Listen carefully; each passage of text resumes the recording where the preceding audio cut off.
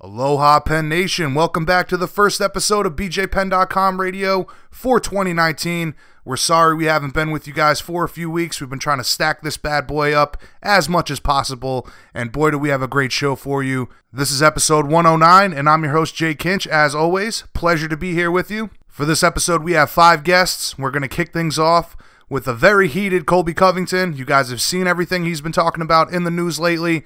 We got an extended interview with him.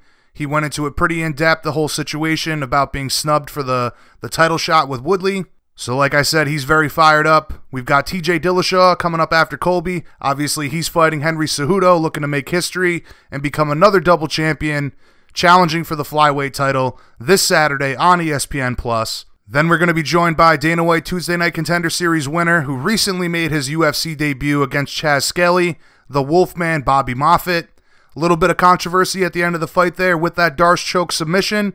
We're going to get his take on all that, what's next, and how he stacks up against the elite at featherweight. Then after Bobby, we'll be getting swifty with our good friend Dominic Reyes, surging light heavyweight prospect looking to continue his ascension up the ranks as he's set to take on number 5 ranked Volkan Ozdemir on March 16th in London. We're going to break down that matchup, discuss the future for him at light heavyweight, the inevitable title shot that I'm sure he'll be getting probably by the end of this year, and a whole lot more. And then closing out this episode, we're joined by one of our favorite guests, good friend of the show, Gamebred Jorge Masvidal. Now, it was just announced yesterday that Gamebred will be taking on Darren Till.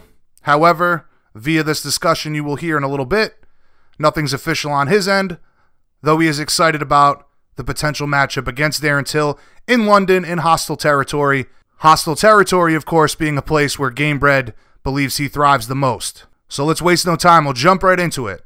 BJPenn.com radio, the fighter's voice, episode 109, kicking things off, Colby Chaos Covington. All right, it's a new year, Penn Nation, but we're back with the usual suspects. The man himself, Colby Covington, joins us to kick off 2019. Thanks as always for joining us, champ. How is South Florida treating you today, man? Oh, man, South Florida's great. It's like 85, blue skies, beautiful women, and beaches, you know, just the recipe for success. It's got me to the top. That is for sure, man. Now, listen, there's much to discuss, so I figured we'd jump right into it, man. When I spoke to you before the holidays, you were still hopeful that about getting this fight with Woodley. You gave us a pretty candid interview about everything that has been going on. Since then, you've made the media rounds, dropped some serious bombs. I guess we should start with the official announcement of Woodley versus Usman for UFC 235. What was your initial reaction to that? My initial reaction was probably the same as all their fans, you know. It's horseshit, you know. It's the UFC is trying to shove shit down everybody's throat and expect it to be filet mignon. But in reality, that's not what it is, you know. They're just watering down their product and they're fucking over all the fans. So, you know, it's a joke, and you know, there's not really much else to see. You just have to watch it out and point and laugh after they do it. You just point and laugh and be like, you know what could have been, but you wanted to fucking spite your own. You wanted to cut off your nose to spite your face. So, you know, you got to let the UFC drown. You know, they already fucked all the fans over. Look what they did during the holidays, during Christmas, during New Year's. They reshuffled the whole entire card to another state because of a fuck up. John Jones, who continues to fail steroid tests and is a coke junkie. So if the UFC showed that they would do that to the fans during the holidays, you know, they're just shitting on the fans again by making this weak number 1 contender fight. Yeah, that was pretty brutal, man. I know the reaction from the fans. I mean, we had guys on our team that had already had hotels booked and everything for Vegas for BJ's fight. That definitely left a really bad taste in a lot of people's mouths. But, you know, earlier this week you targeted Dana White specifically, you know, maintained that you want the fight that you were promised against Woodley, and you even requested a release from the UFC. But now we're seeing reports that you've been offered a fight against Darren Till in London. Are those reports accurate? And if so, are you going to accept that matchup? That's fake news, you know. Uncle Fester, you know, he's just mad that he saw one of his side chicks sweating me on Instagram. So, you know, this is his way of trying to get back at me. You know, it's not my fault that I'm Raw American Steel and twisted sex appeal. It's not my fault that Uncle Fester's fat and he's off the HGH right now. He's got those little saggy titties going. So, you know, the thing is Uncle Fester doesn't get what he wants. You know, he's on my time now. So, I'm not doing anything they want me that they think they're going to get me to do. They're going to, you know, let's be honest. Daryl the Doughboy, he hasn't earned it. You know, he didn't even throw one strike in a title fight. I'm already a champion. Uncle Fester wrapped a belt around my waist, so. You know, I ain't got time for that going backwards, small shit, you know, guys coming off losses, you know. That's a waste of my time. You know, I'm only fighting for a title. I already had a title wrapped around my waist. So, you know, if anything, here's some career advice for Daryl the Doughboy. Go up to 185 because there's no real athletes there. Look, let's be honest. Robert Whitaker's the champion there. Or, you know what, even better, eat some more, Daryl the Doughboy. Go up to 205. They're handing out title shots to bums. Like, guys like Anthony Smith can get a title shot. Now, obviously, there's a lot to unpackage there, but you mentioned Dana's pissed at you because a side chick is sweating you. Is that true, or are you just busting balls here? No, that's true. You know, it's not my fault, man. I'm raw American steel and twisted sex appeal. That's not a gimmick. I'm America's champion. That's not a gimmick. I love my country. I love Donald Trump. Those aren't gimmicks, man. You can't get mad at me for what I love and what I believe in. You know, and if he's mad that I look better than him and he can't do all the HGH in the world to look like me, it's not my fault, man. Don't get mad that your chicks want me. Now, you had said something about if you were going to accept the kind of matchup like against Till or anybody like that, you'd have to be offered championship-level money and that kind of a payday. But I'm wondering, has there been any kind of communication between yourself or your management and the UFC at this point?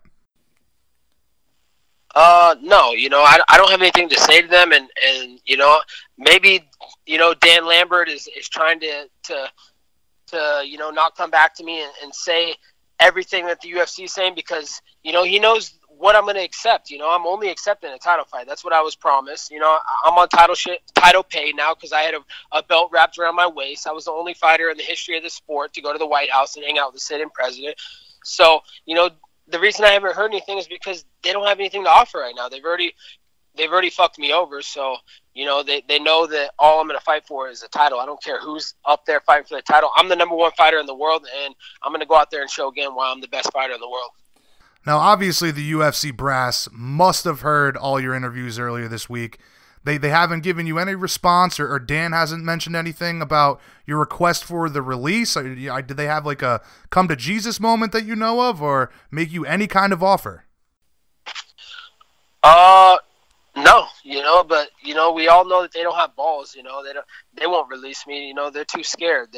They got little baby nuts. You know, Dana can't even confront people to his face. He's talking shit to all these people in the media, you know, talking shit to Oscar De La Hoya, a guy who would dust him off the mat with his, you know, with his shoes coked up in his little hooker's dress and everything. It wouldn't matter. It wouldn't take him one round for De La Hoya to dust Uncle Fester, but I haven't heard anything from them, and I don't got anything to say to them. They know where I stand, and they're not going to get anything out of me because I'm standing my ground, man. I'm standing up for all the fighters that don't have a fucking platform, that can't stand up against the UFC and have to take everything the UFC gives them, all the shit the UFC gives them, fucks all the fighters on the pay, you know, and just expects you to do things on the drop of a dime when they want it. You know, all these fighters are yes men. I'm not a yes man, Jason. I don't do things when the UFC says to jump. I don't say how high. I'm not that guy. So, you know, the UFC knows where I stand, and you know, I'm standing up for what's right. People can hate me, they can love me, but you know what? I'm standing up for what I believe in and what I was earned and promised. You know, I think in life you can only stand by your word, and you got to have big balls in life, and that's what I got. Now, it sounds to me like you're kind of taking this opportunity to, like you said, really stand up for all the disenfranchised fighters that are out there that have to deal with those UFC contracts. I mean, we all know about the antitrust lawsuits and things like that. I mean, do you really look at this as an opportunity to maybe organize and rally the troops here to kind of fight back against those injustices? Yeah, but you know, a lot of these fighters, they're scared, man, and they're not going to do that. So if I'm a one-man army, that's cool. I don't give a shit. I'm a self-made man. I never relied on the UFC for anything. I did this all on my own, Jason. I called my own shots. I got myself to the White House. So I spent my money out of my pocket. What other champions spent their own money out of their pocket to go visit the troops, to go get in the trenches with the troops? When's the last time the UFC honored the troops, Jason? They ain't been doing no more fighting. Been a lot of years. Right? When was the last time they did a fight for the troop show? I want to say probably, probably like 08, 09 maybe. That's what I'm saying, man. The UFC doesn't do shit for the troops anymore. Like, even the WWE's honoring the troops, you know, and doing shows for the troops, you know? Like, the UFC, like, what are they doing with all that money? They just got all that money from ESPN, you know, that $2 billion, you know? Where's that money going, man? Why aren't they doing shows to honor our troops, the people that sacrificed their lives on the line so we could fucking go out and do this sport, so we have the freedoms that we have, so these fucking idiots in their suits over at the UFC offices, so they have what they have, you know? That's all because the troops, they protect us. So, you know, the UFC's a joke, man. I don't got nothing to say to the UFC or Uncle Fester right now. What would need to happen for you to squash this beef with Dana, or is there anything that could be done to squash that beef at this point? Yeah, he needs to come through with his promises, you know? Like, I was promised, you know, a certain level of fight and pay, and I'm not taking anything less. So if they want to, you know, do business, then we can do business, man. You've already taken enough advantage of me. Flew me all around the world. I sold your shows, shot these amazing promos, put on entertainment for fans around the world, and got paid fucking peanuts. So, you know, for them to heal this up, they're going to have to play ball. Let's do business, man. I'm not your friends, man. I'm not here to be your friends with the UFC. I'm going to make that clear. That's why I'm doing what I'm doing, because I don't give a fuck about them. It doesn't matter. UFC, anywhere else in the world, I can fight anywhere. It doesn't matter. I built myself as a character, a brand. I know how to entertain. I know how to shoot a promo like no other fighter knows how. So I can go anywhere. It doesn't matter, but you're either going to play ball or you're not going to play ball, one or the other. Well, you make a great point there. I think a lot of people don't realize that in reality, you guys really are an independent contractor. Yeah, exactly, Jason. You're 100% right. We're independent contractors, man. There's multiple organizations out there. There's organizations that can pay now. You know, there's more funding and more opportunities out there. It's not, you know, UFC doesn't have the monopoly like they tried to buy out. You know, that's what they tried to do. They tried to buy a monopoly and back corner fighters into corners, and that's what they're trying to do right now. They're trying to flex their dick, acting like they're the only pony in town, but they're not the only show in town anymore. There's more opportunities out there for fighters. So, you know, I know this, you know, other guys don't realize that. They think that the UFC is the only and fucking last out. No, I have to fight in the UFC to do this. That's not how it works for me. I'm the number one fighter in the world. I won a belt in their organization. You know, there's no competition in the organization. So, you know, I have nothing else to prove here. Show me your fucking balls, UFC. Release me. But you ain't got balls. You guys are fucking bunch of cowards.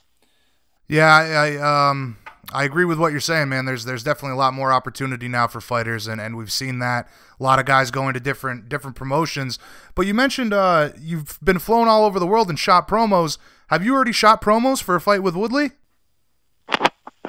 Dude, you know I always got tricks up my sleeve, Jason. I've done all types of shit, man. There's fucking, you know, for Woodley, you know, he's got no power, though, dude. He's a joke.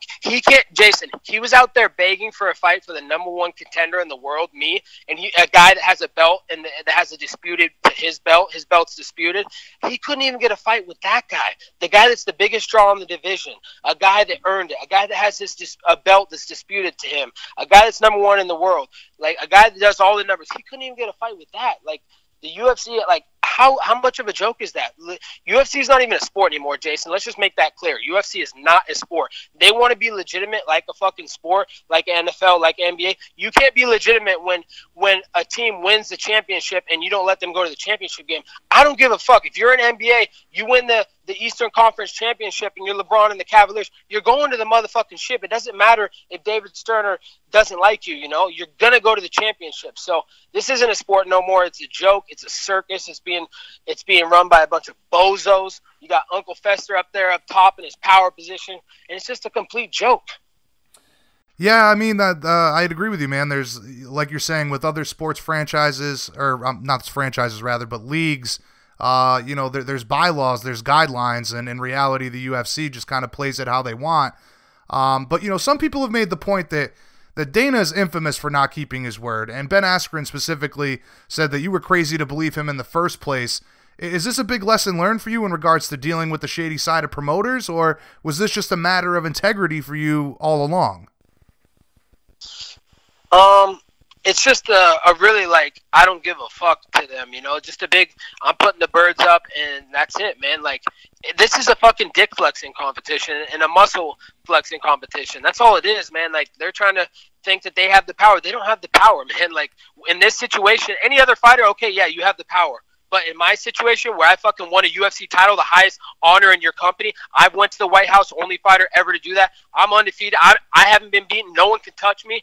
Like, they can't fucking outflex me, Jason. Like, I can go somewhere else. I don't give a fuck about them. They don't mean shit to me anymore. I know my worth. I know I'm valuable, and they know I'm valuable. They're not going to do shit. They can say whatever the fuck they want. I'm going to say what I want, and I'm going to do whatever the fuck I want. So when they tried to pressure you into the fight with Usman and all that other BS, you feel like this was their attempt at bullying you into the fights that they wanted for you and going back on that promise of the title fight with Woodley? Yeah, they think that they can push a narrative to the fans and that the fans are going to get behind that and believe that. But in all reality, that's not the truth, you know? Like, the fans are not stupid. They're dumb, but they're not stupid. And they're not going to fucking listen to this narrative that the UFC is trying to push because it's bullshit and it makes no sense, you know? And, you know, a guy, Marty from Nebraska, and that's being honest, that's being nice to him, calling him Marty from Nebraska, because he's actually Marty from Nebraska-Kearney. He wasn't even good enough for D1. He's a fucking joke. He's a D2 scrub. 0-2 D2 scrub. Couldn't even make it to D1. So, you know, to a guy like that to pass me up when he hasn't earned it, he hasn't even beat anybody in the top 10 coming off a win. You know, he's not relevant. You know, no one really cares about him. The only reason he's in the spotlight and he's getting his title shot is because corruption behind scenes with his shady-ass manager that lied for the UFC, and the UFC owes him favors because, you know, he lied for the UFC and fuck under oath and in court, and it's just public knowledge at this point, and that's just a complete joke, man. Yeah, I think, I mean, the whole management thing there is, I don't even want to touch that one. That's a whole big ball of bullshit for sure. But I mean, what at the end of the day, man, why do you think that they were so keen on fucking you over for this title shot? I mean, what could you have possibly done to piss them off so much that they would have done this to you? Right? What could I have done? I accepted a title fight in Rio de Janeiro, Brazil, and signed a contract when I had death warrants on my head, when I had bounties on my head in Brazil, you know, from these favelas, from these gangs, from all these places, you know, but I still was willing to go over to Brazil and save the day. You know, I flew to Singapore. I promoted their card. The last card, everybody only tuned in to UFC Chicago because of me. I'm the one that made the media rounds in New York Fight Week. I'm the one that was selling the show. I'm the one that was all the chicks fucking partying my ass off, you know, the week before the fight that everybody was entertained with. You know, no one cared about UFC 225. I sold that show in Chicago. And as soon as I walked out of that fucking cage in Chicago, and when Uncle Fester draped that belt around my waist, I told him, hey, I got to get surgery. I didn't fight tonight healthy. I fucking came in with a deviated septum and chronic sinusitis in my nose, and I'm getting mucus in my nose. It's draining to my lungs, blood in my lungs, and I couldn't even fucking breathe. And I told that from the day after I walked out of the cage, and they still fucking wanted to push me into a fight 6 weeks in Dallas. And that can be the only real reason that they're trying to punish me, is because I wouldn't take the one time they wanted me to fight on short fucking notice when I already told them I had surgery scheduled, and their doctors are telling them that, hey, Colby can't fight, he's not cleared to fight. Their doctors said that. Their doctors gave me the surgery, and they said, this is the worst surgery we've had in 20 years doing this business. So fuck the UFC. They're a bunch of fucking liars. They're a fucking bunch of snowflakes, and I don't want fucking nothing to do with them. Yeah, I'll tell you what, man. I think I know you said this to me last time we spoke. I think a lot of people don't realize that. They want to point to, oh, well, he declined the fight with Woodley when it was initially offered right after the like you're saying, short notice fight rather with Woodley. But in reality, I always point to that. You said their doctors suggested that you get the surgery. Yep, their fucking doctors, you know. 5 or 6 other times Woodley could have fought me. He didn't want to fight me. He was too busy in TMZ talking about the Kardashians' fucking swimsuits. He don't want to fight me, man. We were supposed to fight at Garden. We were supposed to fight in California. We were supposed to fight the Ultimate Fighter. We were supposed to go last December. He doesn't want to fight me. He's making up every excuse in the book not to fight me. Oh, hurt thumb. Oh, hurt shoulder. Oh, fake knee, you know, bum knee. Oh, this and that. Dude, Woodley's my little sparring bitch, bro. Like, deep down inside, Woodley's going to know for the rest of his life and his career that I owned his soul in the gym at American Top Team. That's fucking facts, Jason. I would not make this up on the radio with BJ Penn. I respect you guys too much. That's fucking facts. Ask Dean Thomas. He was there fucking front row. He can lie to himself and lie to the media. All these little bitches, they know he's my bitch. And for the rest of his career, Tyquil Woodley is going to know deep down inside that I own his soul. So I don't need to fight him ever again. I don't give a fuck. Yeah, that was kind of going to be something that I mentioned next, but you mentioned Dean Thomas. At the end of the day, man, from what I've seen, even the people that absolutely hate you agree that you got screwed. Dean Thomas in particular, I know he's really tight with Woodley. He even says that that was the fight to make. Have you seen the same response from the MMA community? Do you feel like you've got the support of even not only the fans, but even the people that hate you? To be honest, I don't pay attention to that shit. It's just, at this point, it's secondary. It really doesn't matter. Right. And the thing is I don't want people to feel sorry for me, Jason. I don't want sympathy. I don't want people to this and that, So if people support me and they understand, how I got fucked, I'm just a hard-working fucking man who put my whole life into this since I was a little kid, and you can say what or not, but my resume speaks for itself. I put in the hard work, and I was promised, and I deserve a title shot, If this is legitimate sport, when you win the conference championship, you go to the championship. Doesn't matter if the promoter hates the fucking coach or hates the manager, Right. So, I don't know. I try not to pay attention to the fans. I love the fans, and this is all for the fans. That's what everybody's getting mistaken. Everything that I've done this whole time has been for the fans, for you to love it, for you to hate it, for you to get emotionally invested, for you to be entertained, for you guys to fucking want to be a part of it. So, this is for the fans, man. Fuck the UFC trying to fuck over the fans. Yeah, no, you make a great point, man. I think that I think people would be surprised to hear you say that. In particular, the haters, because like you said, it's all about entertainment, and for them to become emotionally invested in some capacity or another to bring that entertainment out when you go out to compete. But during all this turmoil, you've said that you would go fight Rory in Bellator. When you were talking about, asking for your release, was that ever acted upon? I mean, did you get into any contact with Scott Coker? Is that still an option for you at this point? I never said I would go fight Rory in Bellator. I just said there's some other fights out there in other organizations where they're big fights and I can go get them. I never named names. I never said organizations. True. My bad. Yeah, and I wish I could be, talk to Bellator, but I can't do that. I'm under UFC contract. I would never breach my contract. I'm the true professional, Jason. Like, did everything UFC asked. Always fucking made weight. Always on time at their events. Flew all over the world. Went to Australia, their show, sold it. Went to Singapore. Went to Brazil. Went to wherever they wanted me to go. I did everything. I'm the ultimate professional. And as a professional, I wouldn't breach my contract. I know it's out of contract. I'm not allowed to talk to other promoters about fights because I'm in UFC contract. Right. So that's why I'm saying to the UFC, like, come on, motherfuckers. Like, you guys think you're so tough, then let's see how tough you are. Release me, man. I don't need you guys. If you guys think you're so tough and try to think that I'm not worth anything and you don't need me, then release me. Let's see it, man. Let's see how fucking big your balls are. But you guys don't have big balls. All you fucking idiots, all you snowflakes in those UFC suits in the UFC office, and especially Uncle Fester, you guys have baby nuts.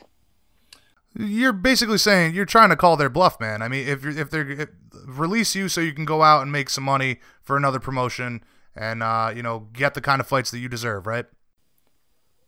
Yeah, release me so I can go continue to earn. I need to put foot on the table for me and myself, my family, and I got shit to take care of, man. I got unfinished business, man, and that's just continue to prove that I'm the best welterweight in the world because I am right now.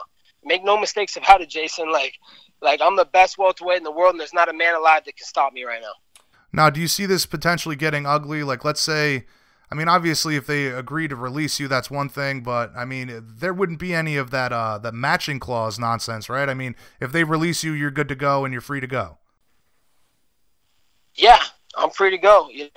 If it has to get ugly, it has to get ugly, man. Like, this can go to court. I have no idea. I have no problem going to court and dragging this out if it has to take a year. Because I'm still young, man. I'm still getting better in my martial arts skill set every single day. Every day I step in the gym, I'm committed to the process and the grind. I love this shit. I trust the process. This is just all about the process and the journey. And this is only making me stronger. The UFC has no idea. They're just feeding the fucking beast. And in the end, they're going to get a big fuck you, and I'm going to have the last laugh, and I'm going to be laughing at them. Now, when you think of other promotions, obviously you can't talk to promoters right now. You can't entertain that idea. But when you think of other promotions, obviously Bellator comes to mind. One Championship is doing big things. Have you thought about where you would go if you were to be released?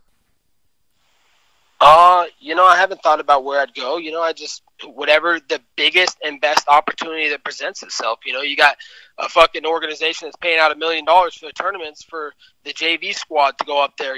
Kids that shouldn't, that just have one pro fight that are just a complete joke and not experienced fucking best in the world type fighters, winning $1 million.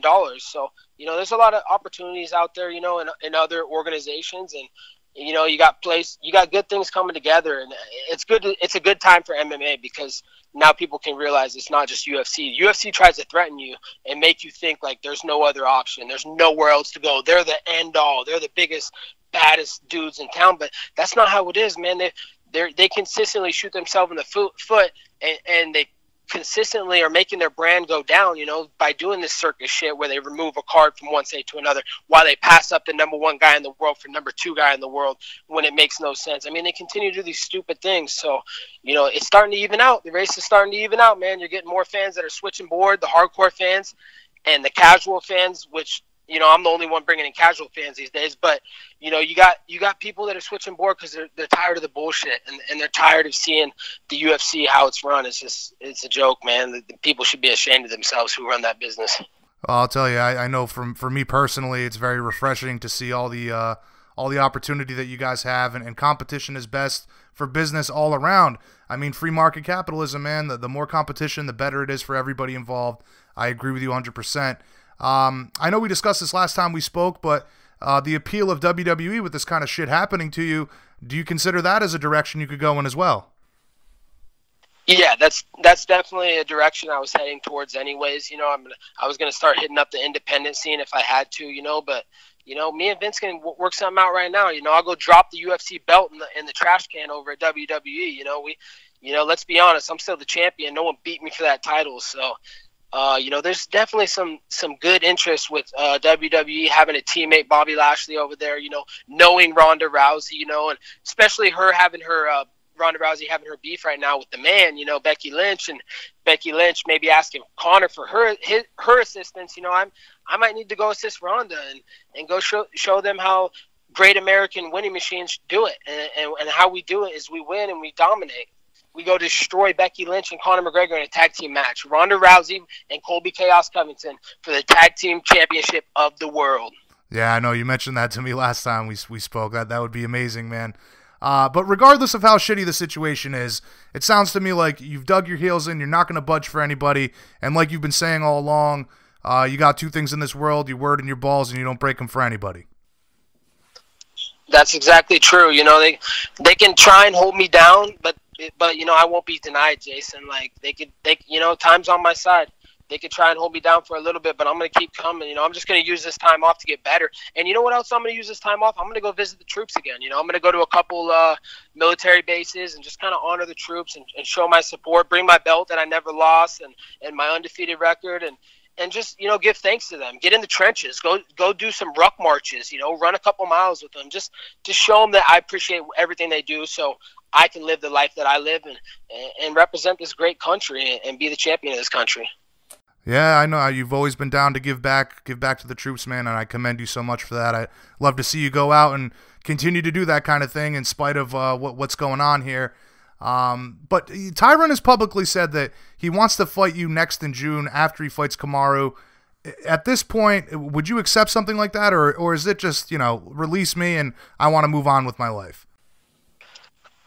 Oh, I mean, of course I would accept it, but because, I have unfinished business with Woodley. Whether he wants to admit it or not, he's my bitch in the gym, and I'm going to prove it in front of the whole world. I'm going to take everything he worked for in front of the whole world. But, at this point, is something like that going to come together? They already promised me him. They promised me in January. They promised me in November. They promised me last year like 3 times. So it's never going to happen, Jason. So I just have to let it just be what it is. It's never going to happen. And let's be honest, this is Woodley calling for it. This isn't the UFC saying it because we already know UFC lies and they don't keep their promises. But this is Tyron Woodley stating it. And how much power does Tyron Woodley have?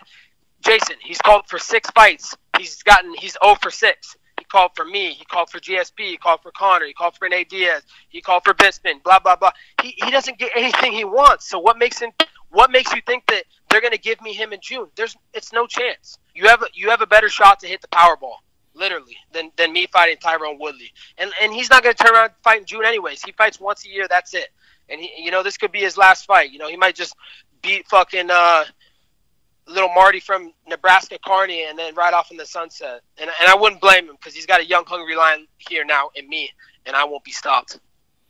All right, listen, Colby, we've covered a lot here, man, and I greatly appreciate your time as always. I guess in conclusion, man, tell all the haters out there where to go. Let the world know what they can expect from Chaos in 2019, and what can everybody do to try to support you in this effort to, get what's deserved and show the world that there's guys out there that are willing to stand against the tide of bullshit and whether it be your job, your day-to-day life, but the kind of nonsense that life throws at you sometimes, that there are guys like yourself that are willing to stand up against it. Yeah, just pretty much that, I'm the last of a dying breed, and I would hope that some people would learn from my lead and learn from, what I'm doing. You can fight back. Fuck the UFC. Fuck Dana White. Fuck all of them. Don't be scared to say that. I know I'm speaking for a lot of you guys, and I know a lot of people in the UFC wish they could say that and have the platform that I do to say that, but I'll speak for all you guys. That's cool, man. I don't give a shit, man. Like, you guys need to realize your worth and realize what we're doing, man. We're out there fighting, taking each other's brain cells, so you should capitalize and get the most monetary gain that you can possible so you can set yourself up for the future. So don't be as fucking scared and act like you got no choice. You got options, and that's what life's all about, is options. And don't feel sorry for me, man. Life goes on. I stay positive. I have a lot of great things in my life, and I just keep being better, man. That's all I do. That's what I've been doing my whole life.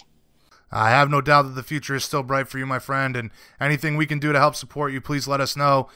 Before we let you go, man, any shout-outs, sponsor plugs? The floor is yours, brother. Yeah, shout out to Dan Lambert, American Top Team, best gym in the world.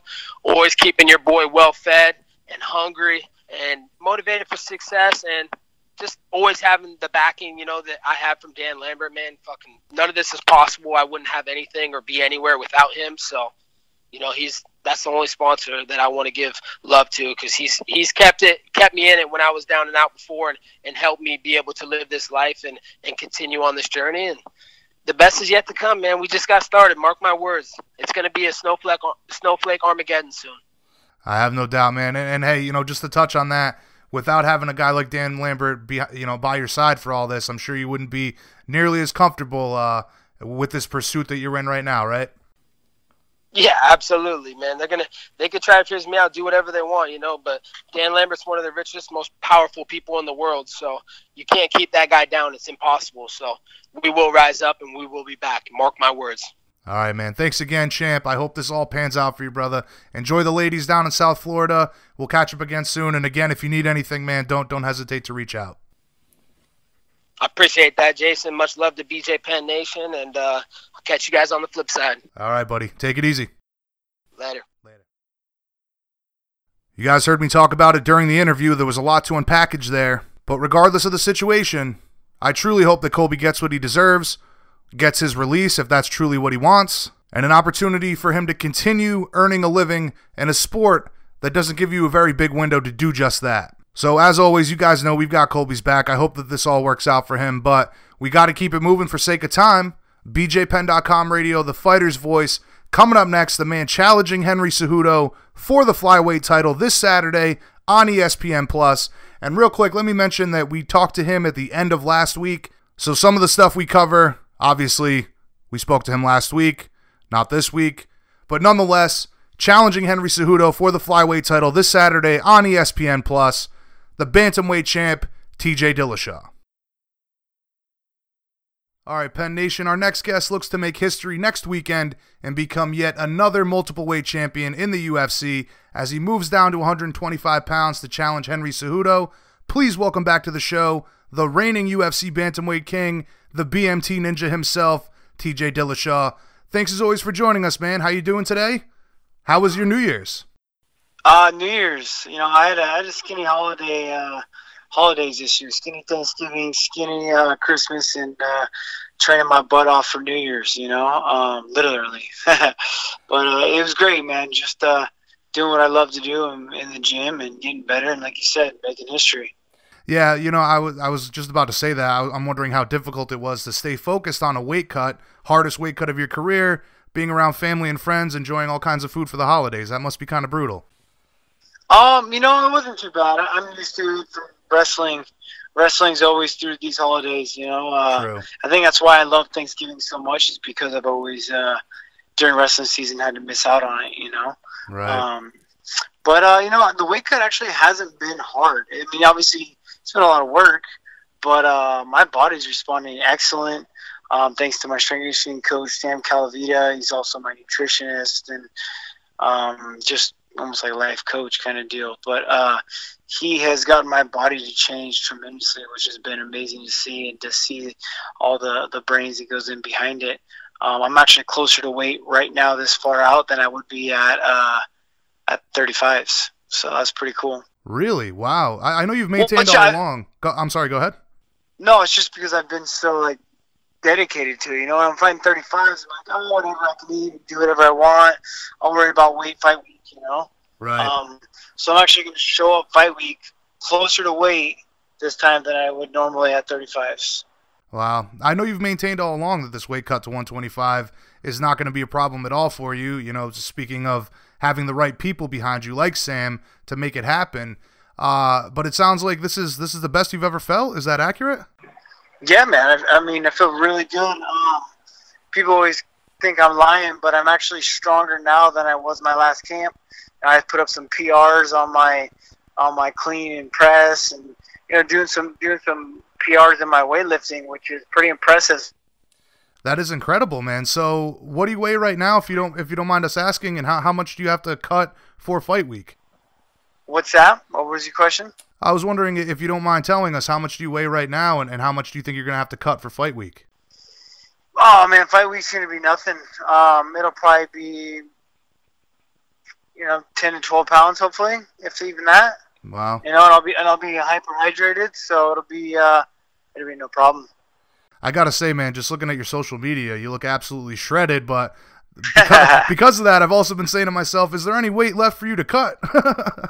Yeah, man. Well, so like once you get to where I'm at now, I mean, I've got it under control to where it's going to be, the rest of it's going to be water. You know, it's going to hold on to the strength, hold on to the muscle, hold on to everything. It's just my body is. I'm already. So the average person walks around like low 50s with their hydration. I'm already up at a 66% hydration, weighing what I want to weigh, you know? So I have plenty of room to get rid of whatever I need to. Wow. Sam Calavita really is a mad scientist. Yeah, he really is. It's quite crazy. Very, very smart human being that was a wrestler, was working for NASA, became a calculus teacher for a private school down here, and is won awards now for being the world's best calculus teacher. You know, his kids travel all over the world to come and go to just his school in particular to learn from him because of his attributes and how smart he is. So to see what he applies to my training and to my diet and me changing my body is quite amazing. I always thought I ate healthy in the past, you know, when I was champion the first time. Yeah, I was able to eat whatever I wanted, just worked out harder, and was fine. You know, I didn't really have to worry about it too much. But to see the gains in my hormone levels and the things that he does with my vitamin levels, my omegas, getting my hair analysis done, just the way my body's running now, it's quite crazy actually. I feel amazing. Yeah, well-oiled machine, right? Exactly, man. I'm perfectly into homeostasis, so that's nice. Right now, you know, obviously he's the mad scientist with the numbers, crunching everything as far as your workouts go. But how big of a importance has nutrition been for this weight cut? Well, that's it. I mean, he is my nutritionist as well. Oh, right, so right, okay. Yeah, he does my strength conditioning. He does my nutrition, which is all my macros, the calories I'm taking in and day out. We have a schedule per week, what I need to weigh by every Sunday. Been following that for 12 weeks to get because we've been bringing my body weight down very smart. You know, I don't want to, like I said, I'm stronger now than I was my last camp. And that's because we did it the way we did it. You know, we did it without having to cut any kind of muscle. Right. You know, I'm down to 5% body fat right now, which is unreal. Like, he calculated my bone mass and my body fat, and it's only like I can't remember, like all my bone and fat mass is like only 19 pounds, something crazy. Holy shit. Yeah, it's crazy. Wow. So Yeah. in regards to the technique and everything for this camp, what's been the focus aside from the weight? I'd imagine that wrestling's been a bit more of a focus for you than recent fight camps. Man, the weight hasn't even been a focus. It's just been something I've been doing. It Right. hasn't been like a struggle. But just like every fight camp, always adding new wrinkles to the game. Going to be a completely new fighter with new tricks. I wouldn't say completely new fighter, but being the same fighter with new tricks. And then, yeah, man, always continue to do my wrestling. I think that's where I continue to get better, is that I can take the fight anywhere. No one's going to beat me in any one spot. When you're fighting me, you're in a fight. There's nowhere you can find a weakness to take advantage of. Yes, Cejudo is a Olympic caliber wrestler, but look, man, this is MMA. This is MMA wrestling, and I'm going to beat him at his own game. Yeah, it's a far different beast, the MMA wrestling. Oh, So a lot of guys different. have fallen victim to not being aware of that. Yeah, exactly. When I first started, man, like I thought I was going to come in and just like, I'll just out wrestle everyone, and then you realize that it's a completely different sport. MMA wrestling, without having shoes on, with standing tall and not having stalling and not having to have your hands on someone all the time, like in a tie-up, it's completely different, And I've noticed that with watching tape on Cejudo as well too, and I don't think he realizes like a lot of things, even with him being the caliber he is. I'm going to take advantage of it. Well, you've been in this game a lot longer than he has, right? So obviously Yeah. you would, you know what I mean? But I'm wondering who've been your main training partners for this one? I know that Juan is getting ready for a fight later this month. Lance just fought. Mostly been working with those guys, I'm guessing? Yeah, I got Juan Archuleta, I got Lance Palmer, I got Aaron Pico, I got Alp that was in the UFC that's down here with his 25-pounder. There's the kid I didn't wrestle go with him as much this camp, but a kid named Michael. He's a Cuban wrestler. Was fighting for I forget what league he was fighting in. It trains out of Kings MMA. And the list goes on. People that you don't know, that are killers wanting to come up. Those hungry guys that'll in the gym every day. But I'd say Juan Archuleta is the guy that's been able to push me the hardest. His work ethic is insane. His pace is insane, and his MMA wrestling is really good. So the scraps we've been getting into have been amazing, as well as the high-caliber wrestling of Aaron Pico. And being able to spar with that guy has been amazing as well, too. He's a hungry young kid, too. So I know it, man. When we did the picks for KOs of the year for the staff at BJPenn.com, while I didn't pick his KOs, they were mentioned for me because, man, anytime you land a body shot, liver knockout, that kid is something else. Very bright future for both him and Juan. No, absolutely. They'll both be world champs in no time. For sure, man. Now, what are you guys anticipating from Cejudo? Do you think he's going to be attempting that same strategy he employed against Mighty Mouse? We have a bunch of predictions, but those are for us. Right. Those are for us to worry about, and I'll talk about them after the fight. Fair enough. Now, obviously, like you're saying, you can't give anything away, but I'm sure Dwayne and yourself see plenty of holes to exploit in Cejudo's striking game, right? Absolutely.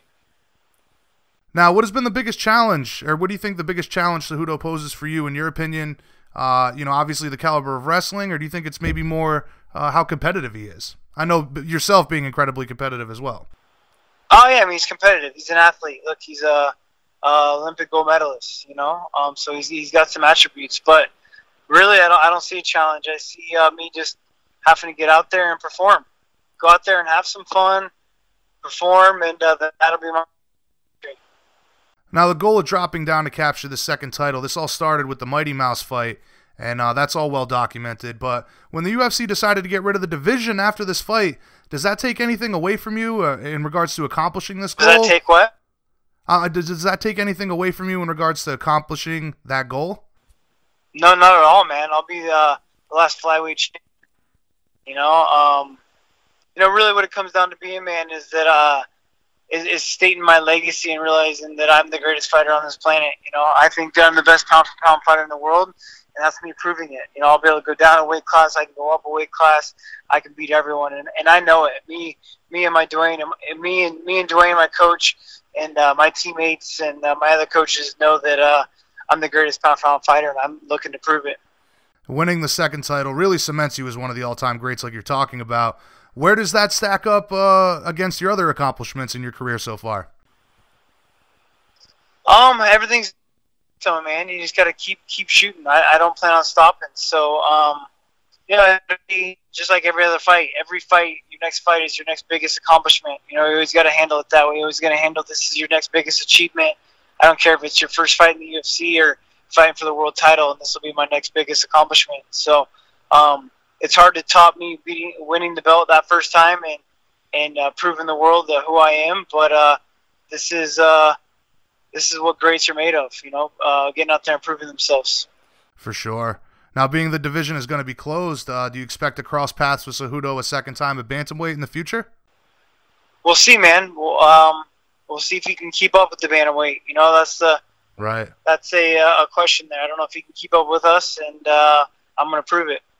Not looking past Cejudo at all, but you've said recently that you plan to capture 3 titles, and you love to fight Holloway in the future. Give us your thoughts on how that matchup against Max, how that would go down, and the likelihood that the fight would actually come to fruition for you. Right against him, my speed, my athleticism, and being so well-rounded, be able to beat him, take the fight everywhere. I think that's a great fight for me, and it's definitely where my goals are set. You got to set short-term, long-term goals. I'm not looking past Cejudo, but I am setting long-term goals, and like I said, I feel like I'm the greatest fighter on this planet, and so I want to prove it, and that's the perfect way to do it. I think the first thing that people would point out would be the size difference. You're confident you can overcome the height and reach of Max? Absolutely.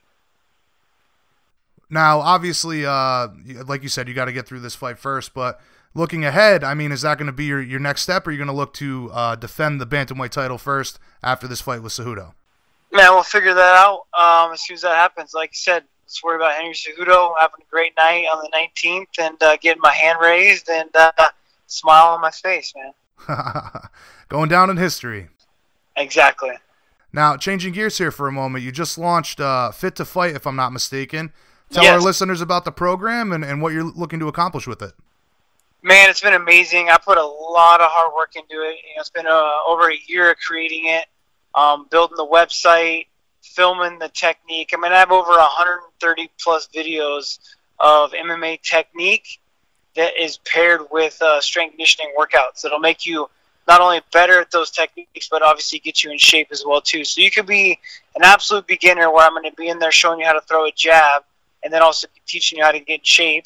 Or you can be a professional fighter looking to get ready for your next fight and wanting to do a fight camp and trying to train the same way that I do. I'm showing boxing, kickboxing, wrestling, jiu-jitsu, and like I said, every technique of MMA technique is paired with strength conditioning to make you better at that technique. So I've had nothing but great reviews, all 5-star reviews on my website. It's been hitting it off great.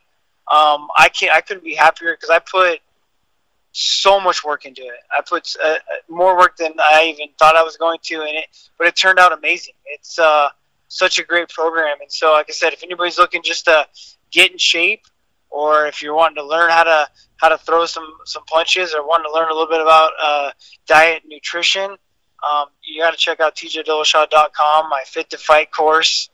I have that on there. I got all my Dillashaw swag, I got my custom gear. It's been quite amazing, man. Just to see how everyone's been loving it and messaging me about it. Now, what was the motivation behind starting this? And I'm wondering, did you draw any inspiration from like Dwayne's online academy? Yeah, Dwayne, 100%. I've always known that I've been a great coach. I was coaching at Alpha Male before Dwayne got there, and I've always done a very good job of breaking down technique, and I've actually liked doing it. Dwayne came in and has his whole system, has his online academy, and I've just learned so many life lessons from Dwayne. If it's learning how to coach and teach, how a respectful martial artist should be, and applying that to your entire lifestyle. So yeah, I've definitely picked up these ideas from Dwayne, as well as me just liking to coach. And it's a perfect way for me to be able to do it without having my own fight team, because I don't have time to coach my own professional fight team, but I do have time to share my knowledge, the knowledge I wish I would have had when I first got into the sport.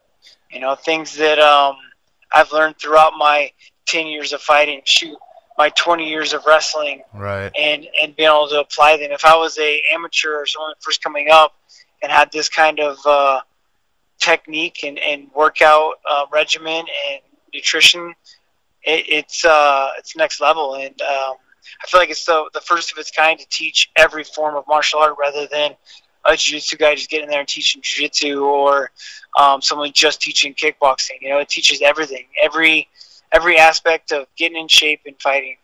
Yeah, I was gonna say that seems to be like what makes it so original. It's the blend of everything together that's very uncommon. I mean, everywhere has an online academy for the specific martial art, but you're blending that all together. I think that's probably a first, right? Yeah, it is. I mean, it's the first of its kind, and I really feel like that's what's made me so successful in this sport, is being able to blend all my techniques together.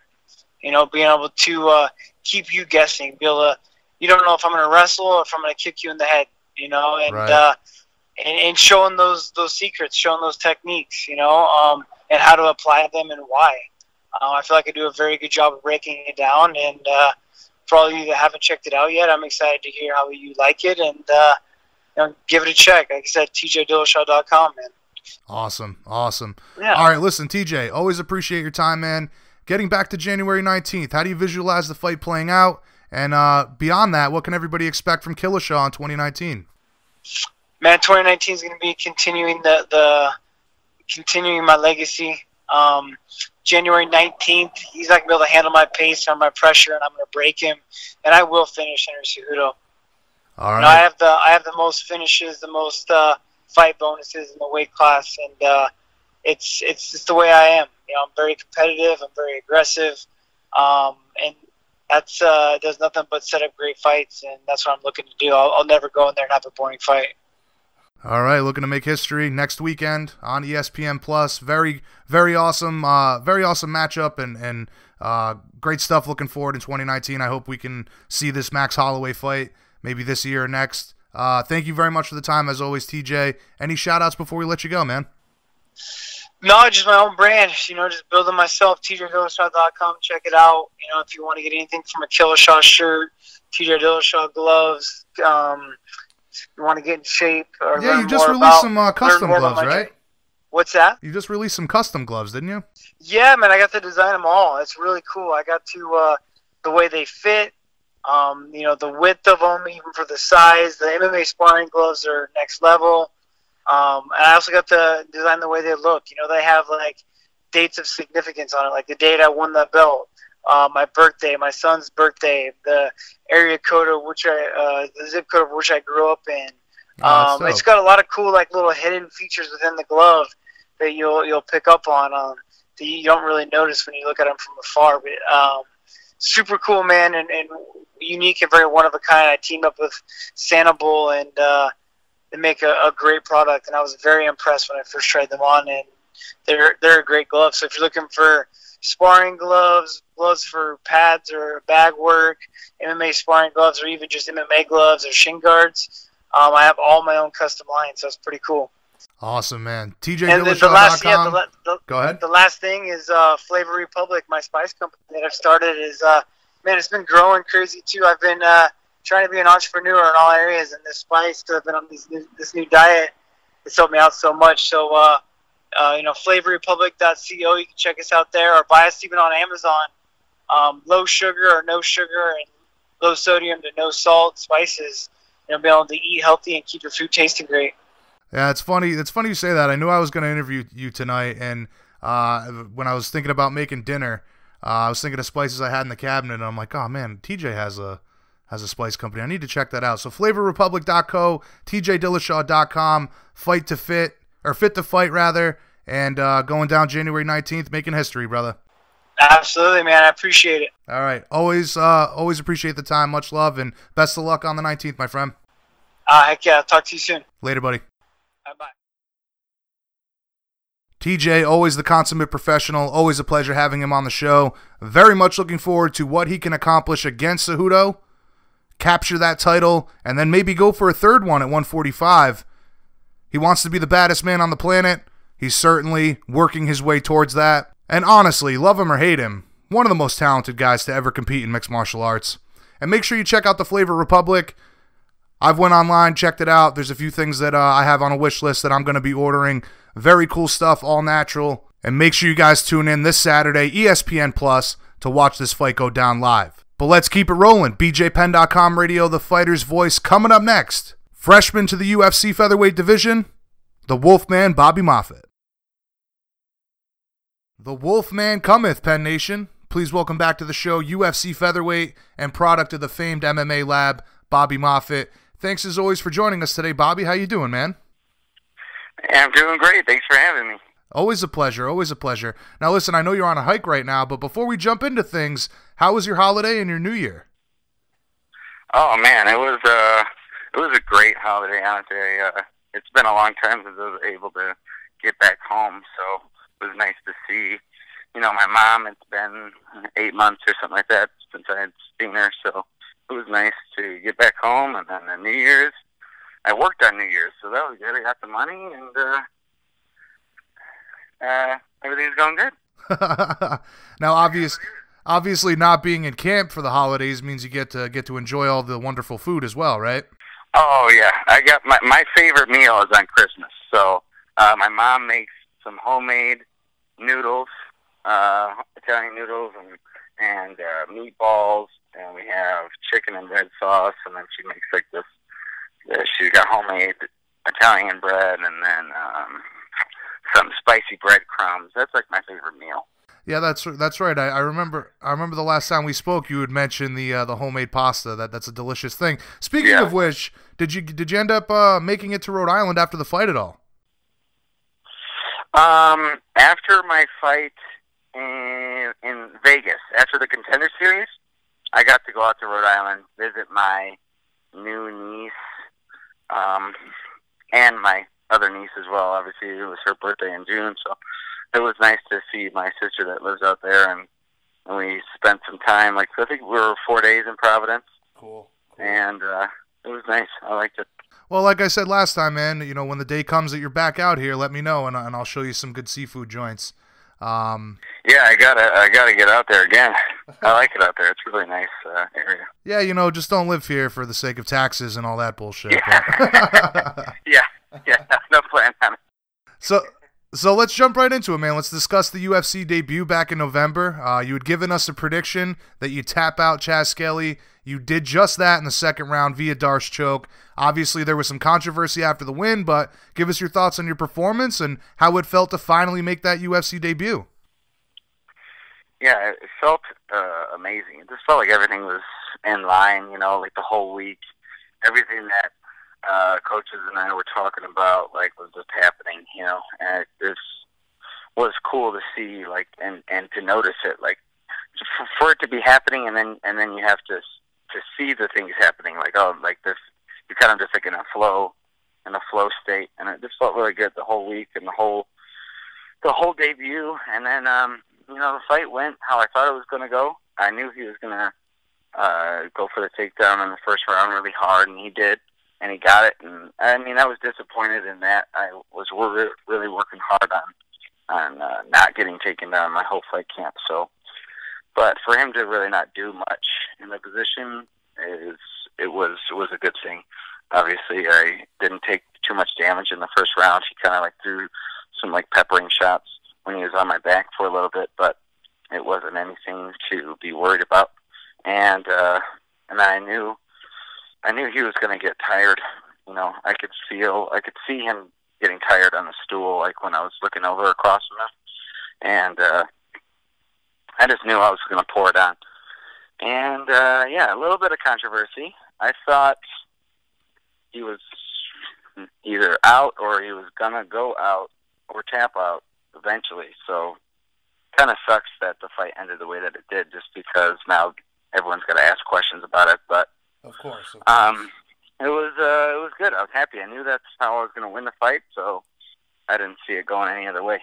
Now, the controversy thing, that was something I wanted to get to here in a moment, but it sounds to me like Chaz didn't do anything that surprised you. It was the exact game plan that you were expecting from him, and everything went according to plan on your end.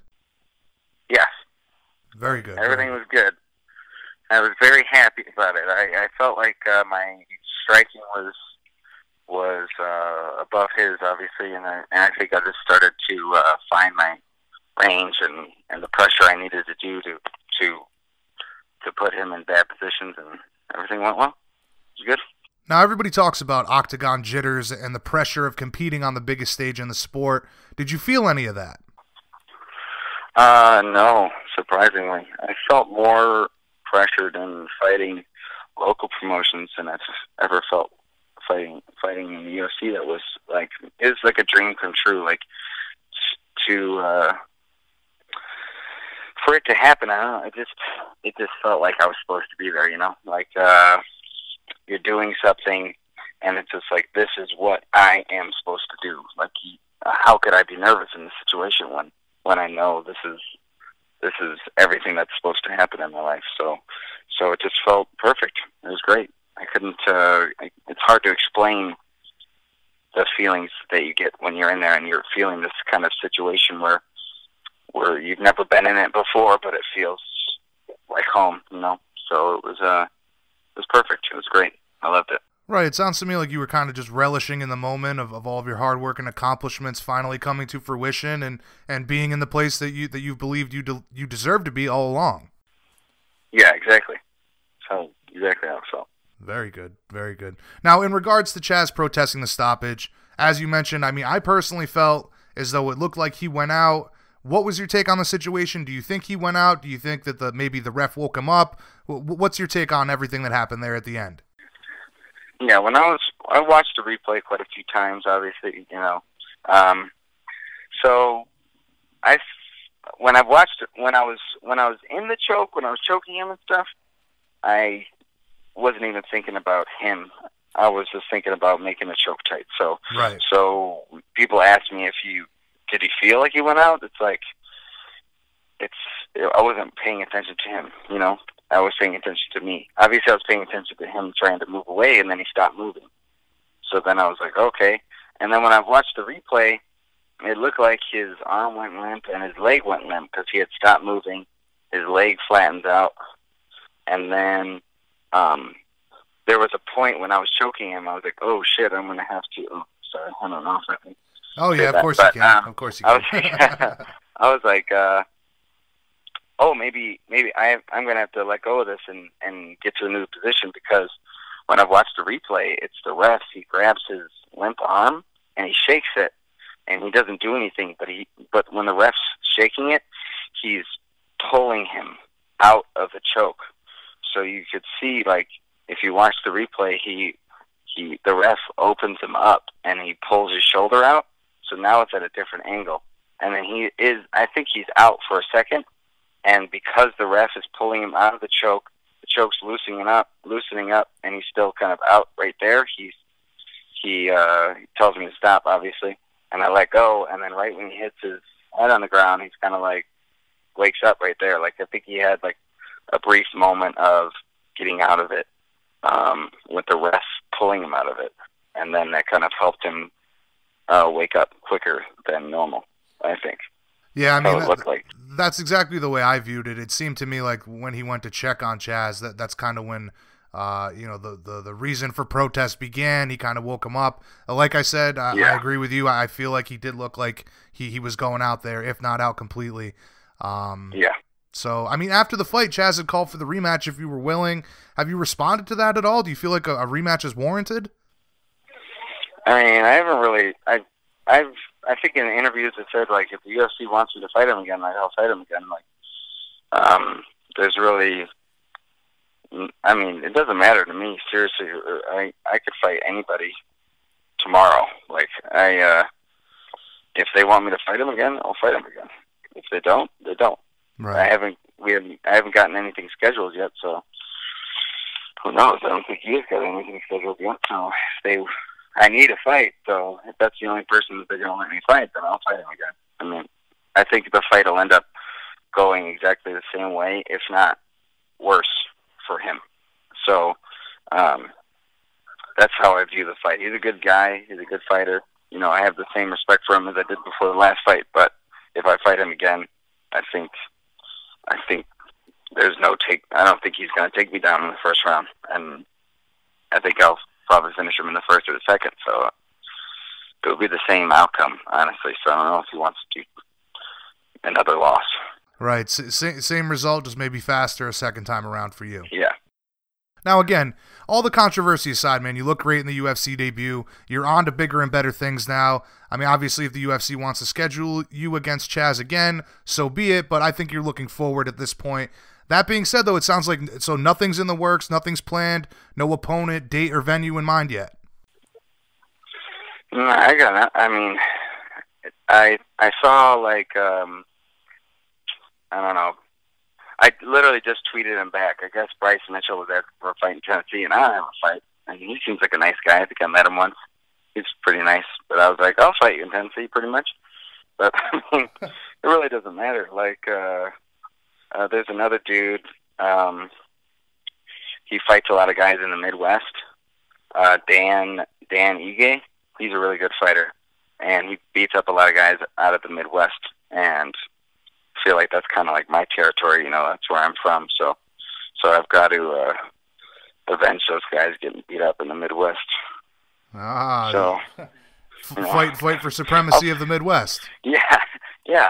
But I mean, he's not from the Midwest, but he's just beating up everybody from the Midwest. So I got to avenge that, you know. Right. And make it look tough. So but honestly, it really doesn't matter. Like I hope. Oh, I'm guessing I'll get something short notice. I think someone will end up pulling out of a fight or something, and I'll just step in because I'm always ready. So I'm looking forward to beating somebody up soon. So have you and your team, have you guys put your name in the hat for a short notice pullout? You know, if somebody pulls out, you're willing to step in and save a fight or an event for that matter? Yeah, I've told my manager, you know, hey, you know, I want to look. I'm looking, you know, I'm hungry. I want to eat somebody, you know. So I told him short notice, anything doesn't matter to me. So hopefully something happens soon.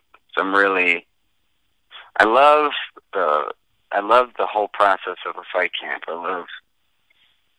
love to fight people. You know, obviously I do this for a living, so it's kind of weird to be in that spot where you don't have a fight set up and you're still training hard, but you're motivated to get yourself better, but you don't have a specific human in mind of beating. So sometimes it can be difficult just to you're kind of like in fight purgatory. Yeah. Right, and the hunger's getting the best of you now. I mean, it sounds to me like if they put a contract in front of you right now, you'd sign it regardless of opponent.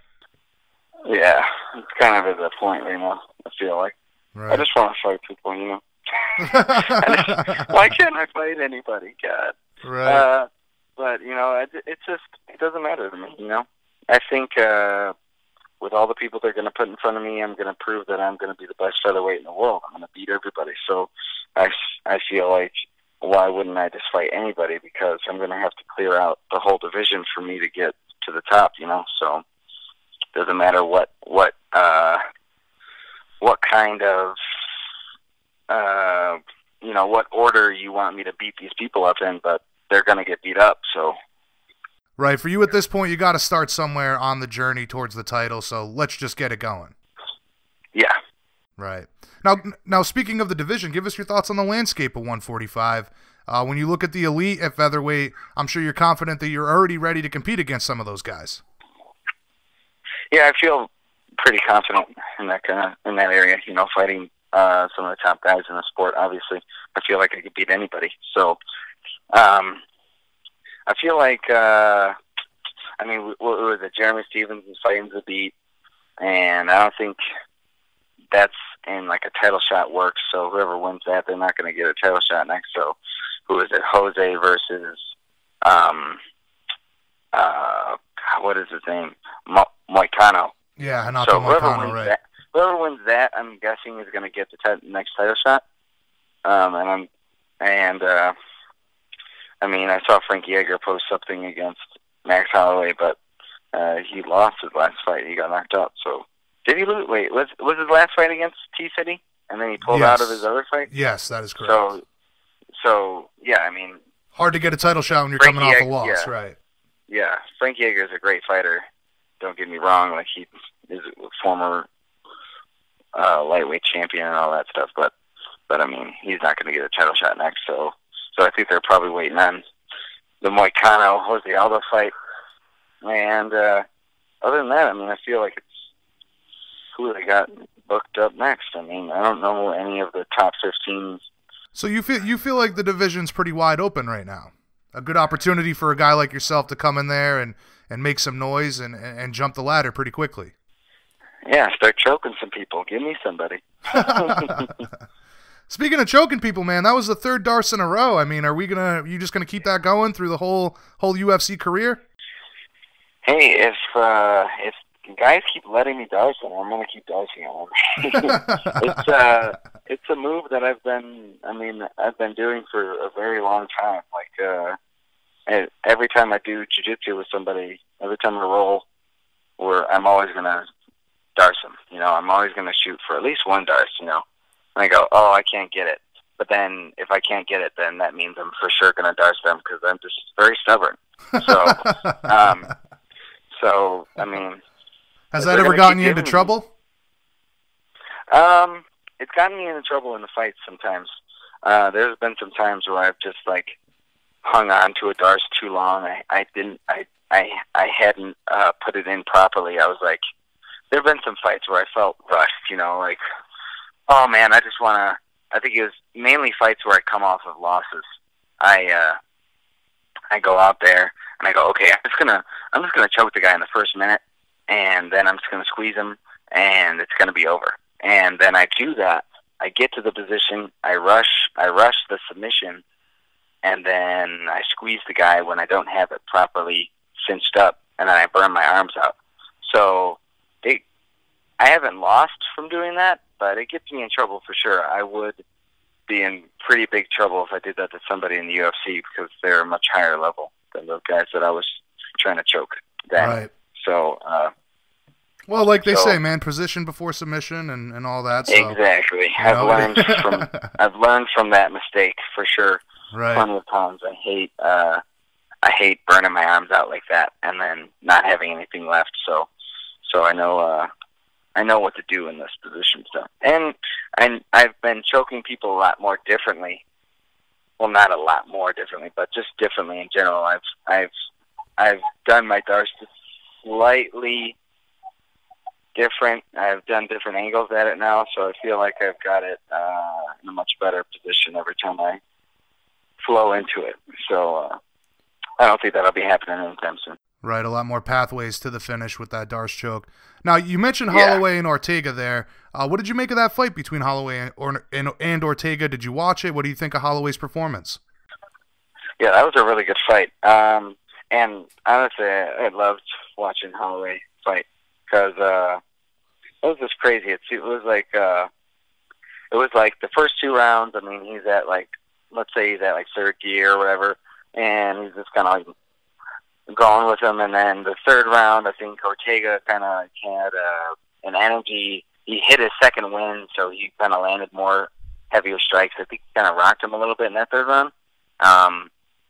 And then Holloway recovered and stuff, and then went back to kind of like the first two rounds where he was just picking them up. And then he looked at Joe Rogan and was like, I'm gonna finish it this round. And he went to a whole nother level. It was really impressive. It was really cool to see somebody do that. You know, you're hitting a pace that's already really high for first three rounds, and then you're like, all right, fourth round, I'm just gonna kick it up. And he just went. He switched his stance and just beat him for 5 rounds. And I mean, Ortega is super, super tough, but that was a good thing that the fight was stopped in between that. Yeah, I agree. And you're absolutely correct. It's very impressive to see a guy push such a high pace and then be able to turn it up in the fourth round. I mean, most guys can't turn it up in the third round, never mind the fourth and the fifth. So I agree with you. Very impressive stuff. But obviously, like we were talking about, that there's nobody really in line for Max next. Do you think he should move up to lightweight and challenge for that title, or would you prefer to see him stay at featherweight for the time being? I mean, I would love to see him fight somebody like Khabib and Tony Ferguson would be a super crazy matchup because those two just have ridiculous endurance, and the way that their styles would just make a crazy fight. I would love to see. That'd be a good show.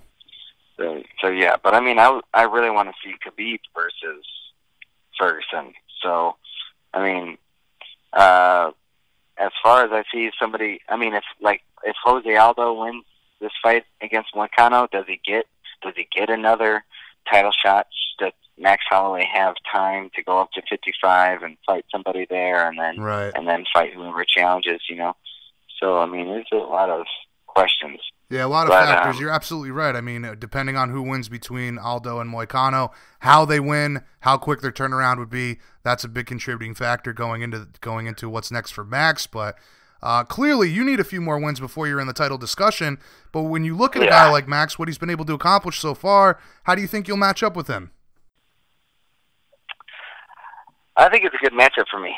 I've got really good endurance, and so does he. Obviously, I've got some things to work on before I get to Max, so, I mean, he's a great fighter, so there are some things that I have to do differently, striking-wise to keep up with him, and, but I think on the ground and wrestling, I'm obviously I think I'm the best matchup for anybody in that department, so I think it's a good matchup for me. When it gets to that time, I think I'll be ready.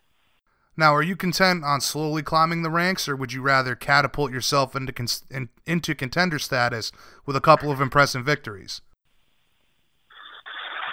I'd love to catapult myself. I mean, I'm 28. I'm not getting any younger, so I don't want to be 32 fighting for the belt. I want to be 30, 29 maybe. Right. No. So we'll see. It depends on what matchups they give me. If that's kind of why I'm hoping for a short notice fight. If I get a short notice fight, I have more opportunity to fight somebody who's ranked higher than me. As opposed to just being matched up with somebody higher than me right now. They might not think that I deserve it, but if somebody pulls out, then I have the opportunity to fight somebody who's ranked higher than I am. Right, and not to mention, I mean, if you come in short notice and have an impressive win over a guy, that only adds a whole lot more to your stock as a contender as well. Yeah, exactly. So that's why I'm hoping for the short notice. Honestly, I would like to fight somebody really good and show everybody what I'm made of. So realistically, how many times would you like to compete this year if all goes to plan? Well, I fought 5 times last year.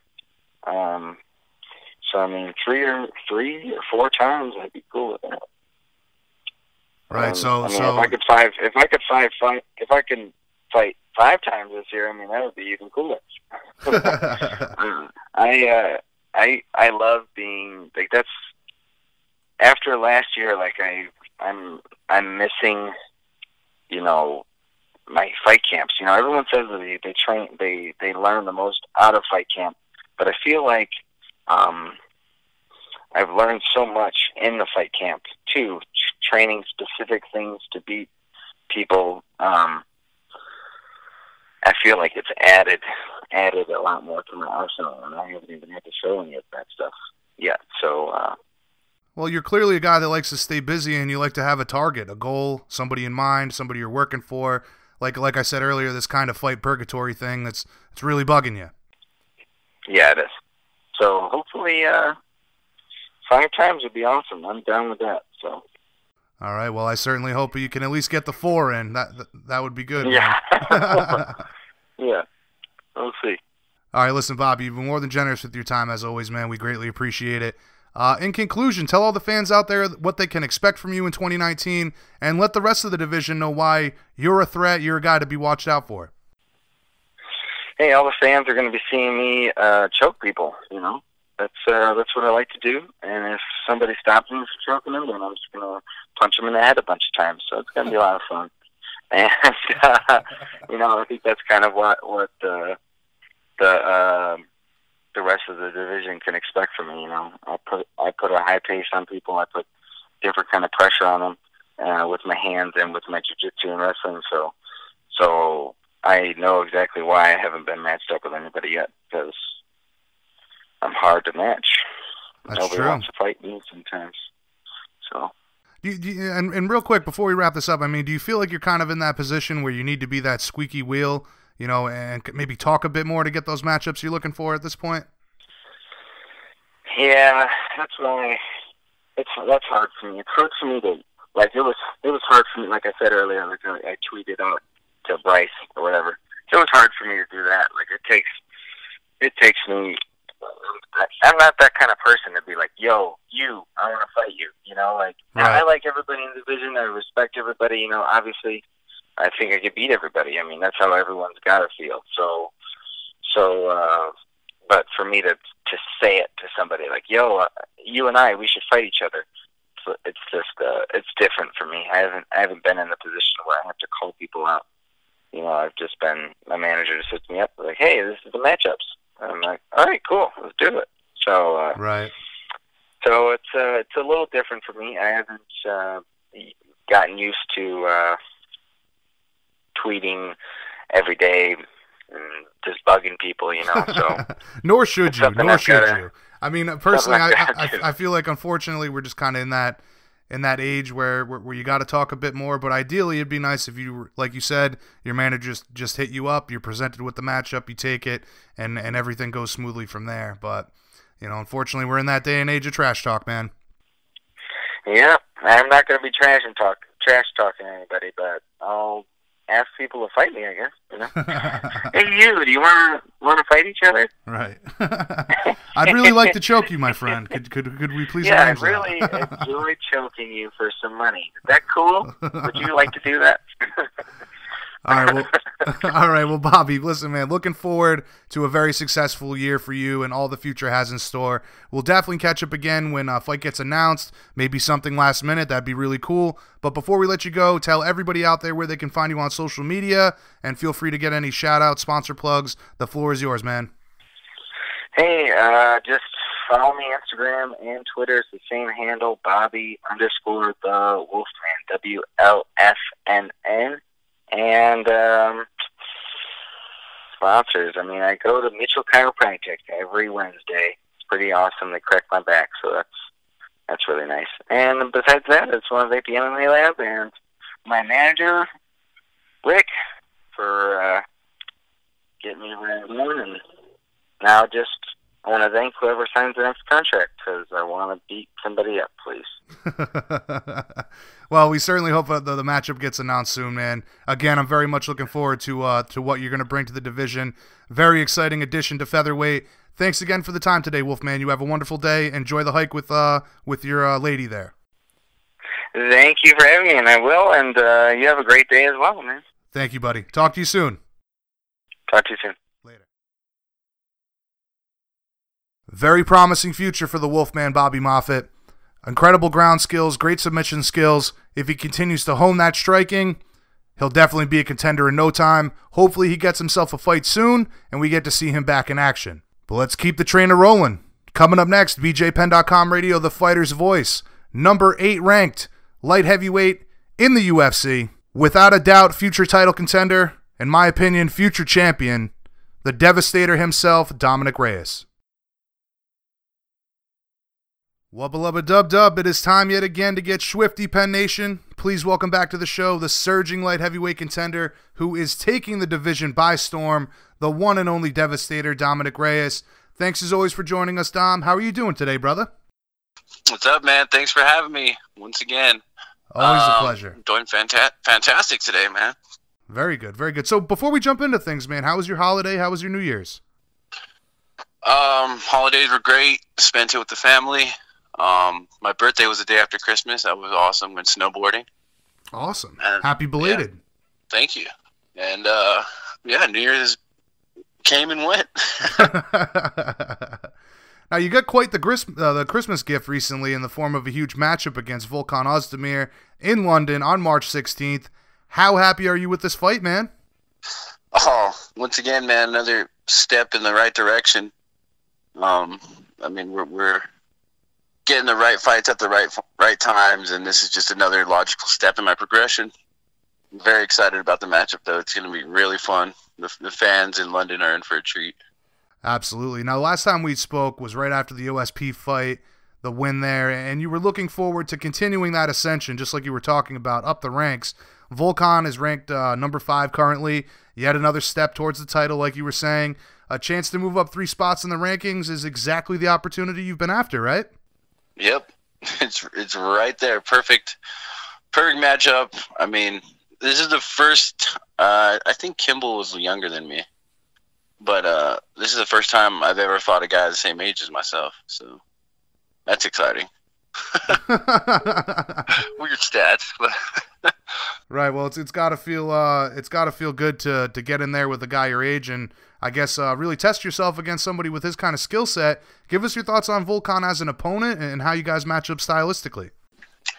So as an opponent, I mean, he's extremely tough. He has tremendous amount of power, great punching power. He's pretty athletic, and yeah, he uses his range pretty well. So I'm excited about the matchup. Matchup wise, I mean, he's very dangerous. He's got plenty of tools on the feet, but I feel he's not as well versed as myself on the ground. And on the feet, I feel I have the athletic advantage. Yeah, I was going to say, some critics would say that Volkan is a bit one-dimensional and that he's primarily a striker, and we've seen that in his 2 losses, both coming on the ground against Anthony Smith and Daniel Cormier. I'm sure you'd be looking to exploit that with your wrestling base in this one. I mean, we'll see what happens. You always have a game plan, and then you go out there, and then you read the map and see what you get. So True.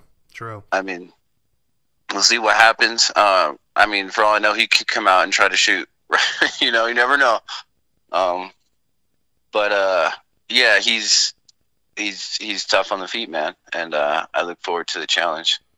Yeah, I was gonna say a great opportunity for you to really challenge those striking skills that you've been developing over the years against a guy who is widely regarded as one of the best kickboxers in the division. Until he fights me. I mean, I believe I'm the best in the division as far as striking and kickboxing. But, I mean, we'll see. I think it's going to be a great test for both of us. I mean, I have this flow that nobody else in the division has. And that's going to be quite the test for him as well. So we'll see what happens. Now, what did you make of his loss to Anthony Smith? In all honesty, I wasn't impressed with either guy in that fight, but it was a tough fight. I mean, I wasn't in the fight, but it was a tough fight. These guys were both exhausted at the end, so I mean, they put everything into it. So I respect them for that. But technique-wise, I wasn't overly impressed. Now, there's been a lot of similarities that can be drawn, or some similarities rather, between yourself and Volkan. Volkan quickly climbed the ranks in 2017, went from relatively unknown with the casual fans to finding himself with a title fight just 3 fights into the UFC. The comparison for me here obviously being that how quickly you're climbing the ranks now and becoming a household name kind of overnight with that win over OSP. Would you agree with that assessment, that you guys kind of share that? And you're both somewhat. climbing the ranks? I mean, I would say that mine's been more of a gradual, plotted rise. True. When his is more of a instant fame kind of thing, coming in and just knocking off 3 of the top guys at the time. That was very impressive. But mine has been more growth in between fights and more time to really see where I am and get the right fights for the next step in my career, where his were just against top guys. Right. And of course the difference here being that you plan on remaining undefeated all the way to the top, right? Absolutely. And that, yes. And and I guess you could say, in my opinion, I feel I'm doing it the right way, as opposed to the, microwave instant success way. Yeah, man, we see that a lot. Some guys get thrown to the wolves too quickly, and while even with Volkan, I mean, those two The short notice fight he had was very impressive, that win, and then the 2 knockouts also very impressive. But then to just be thrown into the fight with DC, he definitely could have used some more time to develop. So, like you're saying, a lot of the time it's better to gradually build your way up. So when you get there, you're truly ready. Absolutely, and I feel it's what you want. Long-term, short-term goals. Like for instance, he got a big payday off that Cormier fight. True. Bottom line, he got paid, so that was his goal at the time, to get paid. Get the title shot, get paid. I feel like this is kind of the same thing with Smith, but he's had a lot more fights, obviously, and he's kind of done more in terms of fighting. I mean, he was at 40 some odd fights, but it's short-term, long-term goals. What do you want out of your career? What do you want in the next 6 months? And for me, I'm at the point now where I could fight Volkan and then fight for a number 1 contender and then fight for the belt. Right. And that makes perfect sense. Right.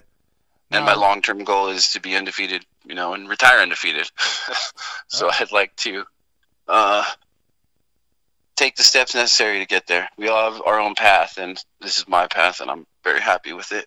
And you've certainly been blazing that trail so far, my friend. Give us your thoughts on competing in London at the famed O2 Arena. Another amazing opportunity for you to expand the brand. Dude, I cannot wait. Cannot wait. All capitals. Man, like, the bigger the stage, man, the more it gets me excited. I hear the O2 is absolutely raucous and insane, and the fans are passionate and drunk, and it's going to be amazing.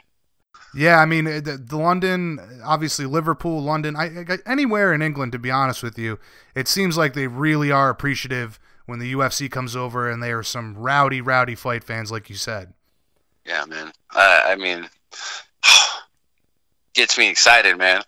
So, like, just thinking about it, the crowd and the whole atmosphere, and being in another country, London, somewhere I've always wanted to be. I've always wanted to fight in London, or just even visit London, as a tourist. But now I get to fight in front of all these fans, the day before St. Patrick's Day. That's going to be wild. That's going to be wild. Are you going to take a few days? Amazing. Are you going to take a few days after the fight to kind of explore and enjoy the scenery? Oh, absolutely. I'm going to spend I think it's 4 days after the fight, and then I'm going to try to fly out to Nashville for that card. Awesome. Now, the crowd's likely going to be hostile, since this fight is in Europe, and Maybe. Volkan being Swiss, I'm just assuming that a good amount of fans will migrate over for the event. But I'd imagine either way, you're excited to spoil the party for all those Swiss fans. Yeah, it doesn't matter. Just noise. Right, I just need some noise, man. and all I know is Swiss is neutral, and well, technically, I should be the hometown favorite. Not to mention, man, you've had an uncanny ability to win fans over during your performances. I'm sure this will be no different. Absolutely, man. I mean, I take so much pride in that, like, performing, and just my performances get people excited about me. My performances get people backing me, All my fans have come from my performances, not necessarily from what I've said or running around saying this or that. But yeah, performances, man. So the UFC's all about. Right. And it's something special to see the fans sway from one side to another during a matchup, just based on how well you're doing out there. So, I mean, like I said, you've had that ability in multiple fights. I have no doubt be able to do it one more time here in London. Oh yeah, and then many more times. For sure. It's just another step, man. It's like a true blessed opportunity to get to do what I love, man. And like, dreams coming true every single time I fight. It's a dream come true. So a win over Volkan, that puts you at number 5. Then it's got to be 1 or 2 more before you challenge for the belt. We're certainly on track for your plan to be champ by the end of 2019, right? Oh yeah, December. Makes sense. 3 fights this year. 3rd fight being a title fight. Right, New Year's Eve card. It couldn't get better than that, man. That would be sweet. That would be sweet. Speaking of being a champ, give us your thoughts on the return of John Jones and his performance against Gustafsson. Congratulations. He's back. That's what's up. Now I have someone to really that I've always wanted to, fight. I get to fight, hopefully.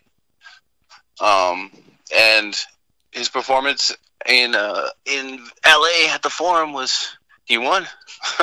Can't get better than that. Right. What was your reaction to all the shady shit that went down with the drug test and moving the entire event the week of the fight? Do you think he's innocent this time around, or is this just some I shady think this time around drama? he's innocent, but Yeah. It's John, man. Like, Right. you don't know what's going on. Like, he honestly, man, before the last time he got popped, I was back on Team Jones, I was like, yeah, John's back, super cool. And then he broke my heart again. I was like, you know what? Nah. Yeah, you know what? Get this guy. for me personally, when he came back before being popped the last time, when he had come back and they were doing all the promo stuff for him in DC, he was kind of embracing that bad guy role, and I was starting to dig that. I was like, all right, there you go, John. Go for it, I man. felt the same way, dude. And I'm like, go for it. And then he pops again, and I'm like, come on. But Come on, man. yeah. Can't keep doing this to us, man. What are you doing? I guess we're at a point that it's, when John fights, you got to expect some kind of controversy, right? Yeah, that's John. Most talented, most gifted, that's for sure. He's got 84-inch reach. Right. Can't get more gifted than that. Yeah, tough to deal with. Very tough to deal with. Who are you picking between Jones and Smith? Oh, Jones, for sure.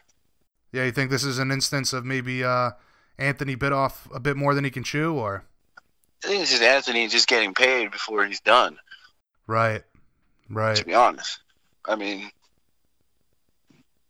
hoping he doesn't retire after this fight, because I still got a bone to pick with the guy, but we'll see. Right. Where did that all stem from? Refresh my memory. I know you got a bit of a beef with Smith. Honestly, I was, I didn't have any fights set up. Looking for a fight, he was available. So I said, hey, man, you say you're training in the offseason, let's fight in February, March. And then he got all up in arms about it because he had this whole plan to not fight anybody until he fights Jones or Gus. And apparently his plan paid off for him. Right. Hey, and you know what? And I have 4 wins at light heavyweight. He has 3. So I was like, hey, man, this will be a good fight. People want to see this. Let's do it. Right, and given he has some impressive performances since moving to light heavyweight, at the same time, man, moving up those ranks that quickly, like we were talking about, I don't know. I think it would have been nice to give a guy like yourself the opportunity to really determine who that number 1 contender was, or who the guy should be fighting Jones is. But I think that's exactly how I felt. But I think that a lot of this has to do with Jones wanting to fight Smith, right? I think so. It's either that or, yeah, well, because Corey Anderson's not available right away because he wanted to fight Anderson too. But I don't know. I think the lobbying by Smith just ended up working out for him. Yeah. Now, regardless of what happens in that fight, I'm sure that maybe not a part of you, but I'm relatively sure that you want Jones to remain champion until the day that you get that opportunity to dethrone him. Mm-hmm. I don't want anybody to beat Jones until I beat him. That's for sure. Now, what makes you the toughest matchup for Jones, going forward, in your opinion?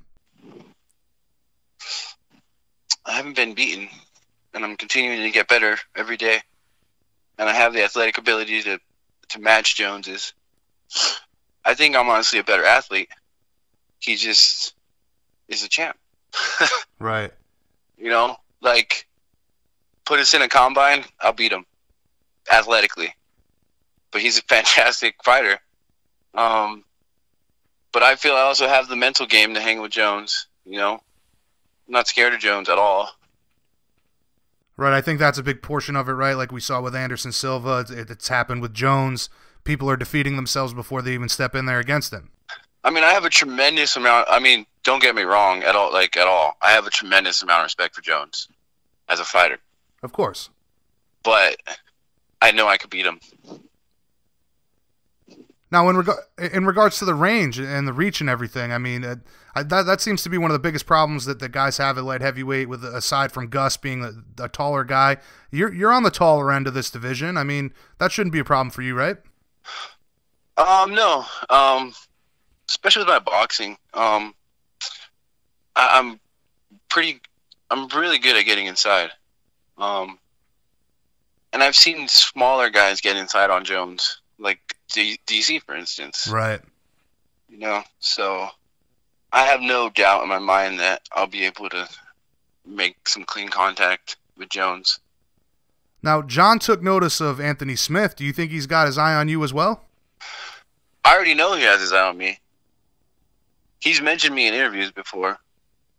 He's as one of the up and coming guys that he was like, all right, there's some guys out there, and I was one of the guys that he mentioned. And that's only got to build confidence, right? Oh, absolutely. And then he liked this is kind of minuscule, but he liked my posts after I beat OSP. Shit, man, I think everybody liked that. Well, I think because he could kind of compare, you know, he fought OSP too. Right. You know, like, I'm the only guy who fought somebody he's fought, you know, for in the last while, except for Volkan against Cormier, but he got destroyed. True. So the commonality in there, you think that's something he definitely had his eye on. Well, it's definitely something that's interesting for sure. I mean, when you fight someone and they fight again, you're always interested in their fights. And not to mention that was arguably his worst performance in a long time against OSP. I agree. Right. And yeah, man. I mean, the Gus fight wasn't a great performance from him, but he won. It was very dominant on the ground. It was actually very impressive on the ground with that ground and pound. But well, that's kind of what we expected. Gus wasn't really doing the right things either. So yeah. It's one of those situations where it's like, you could say all this and that, whatever, but nobody will know until you actually get in there with them. Like, I know, you know, like I understand techniques. I understand how to get out of situations. I understand this, that, and the other.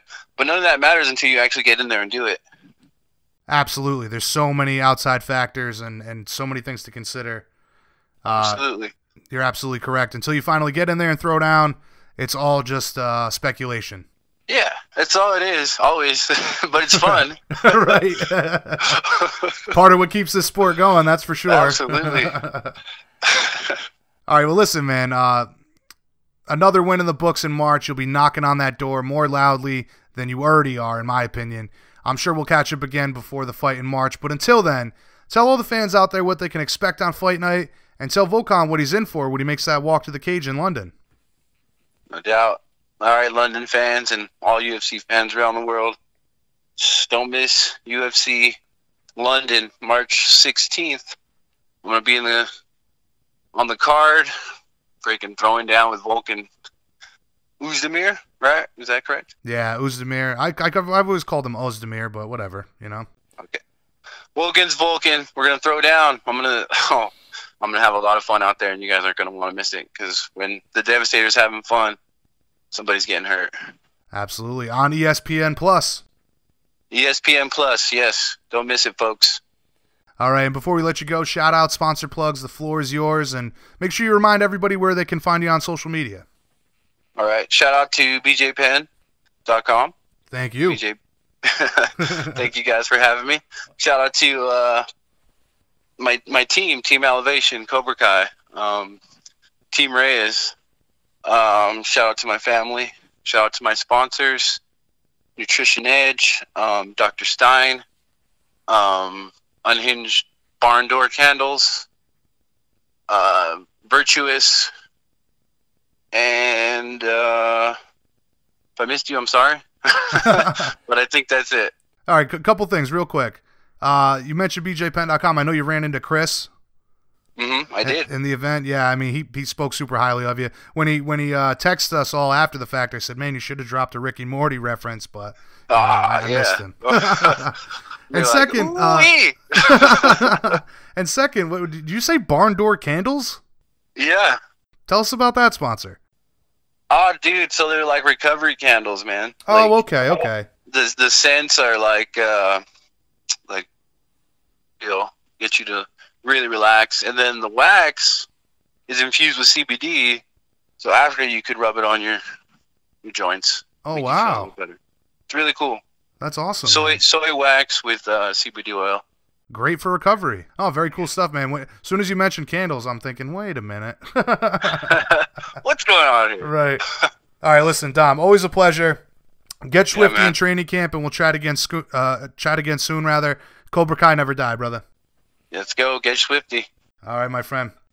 All right. Peace out, man. Have a Later, good day. buddy. Have a good day. You too.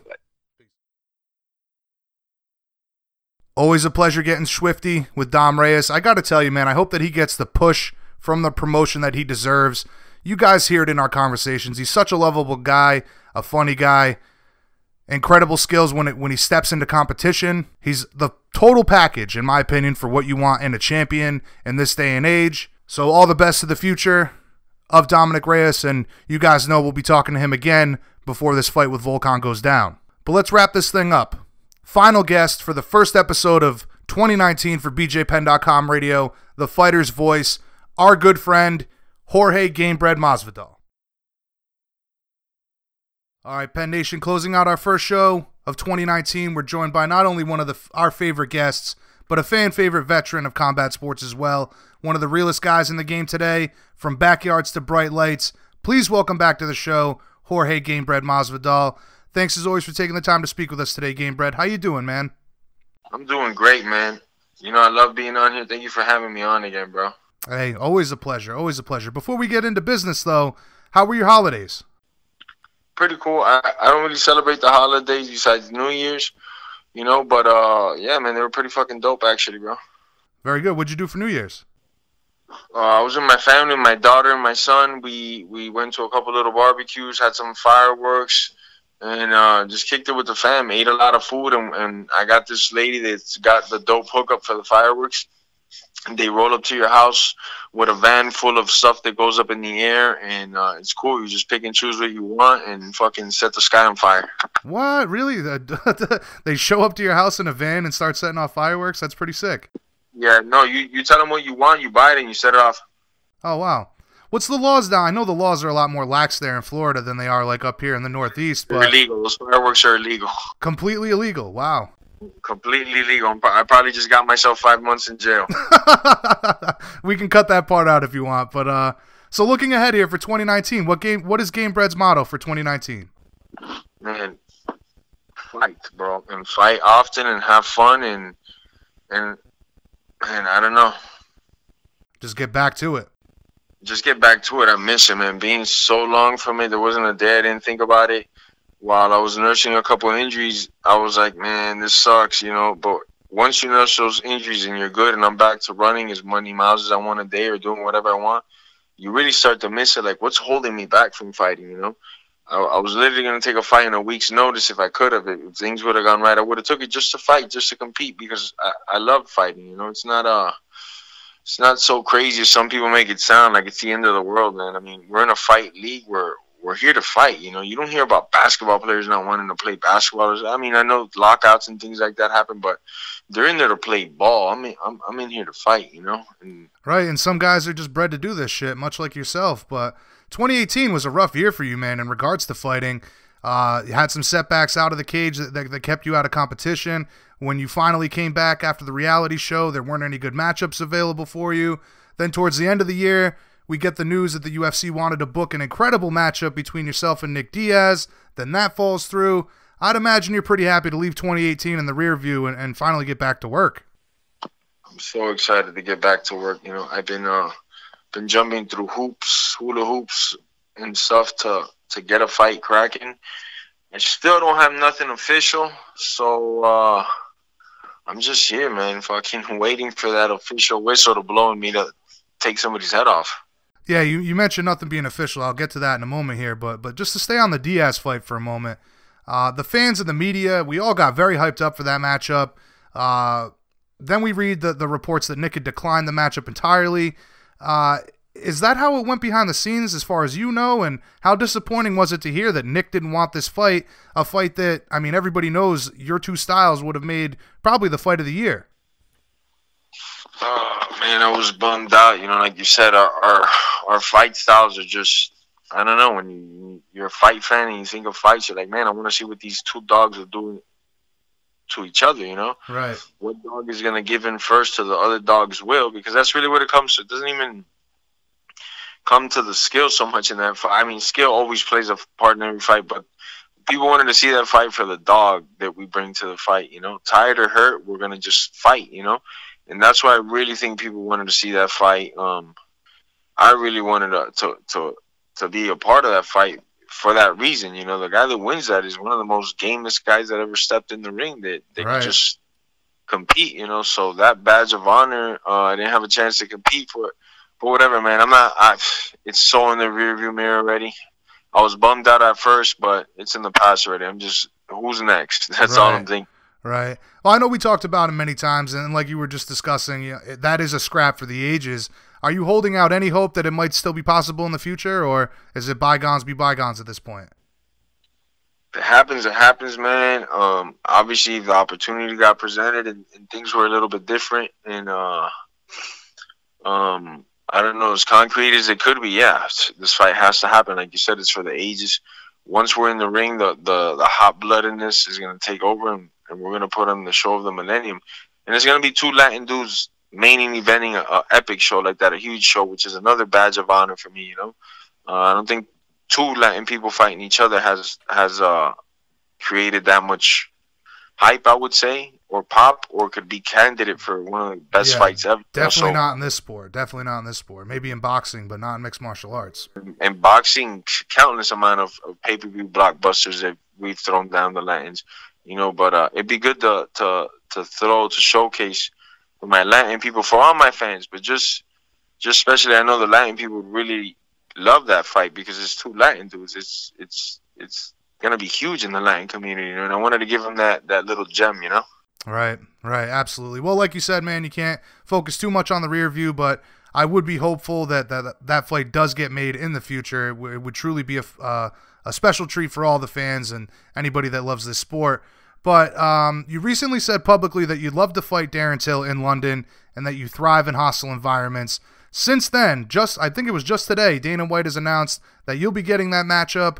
I know you said that you're not going to believe anything till you finally walk to the cage, man, but how excited are you at the prospect of fighting Darren Till?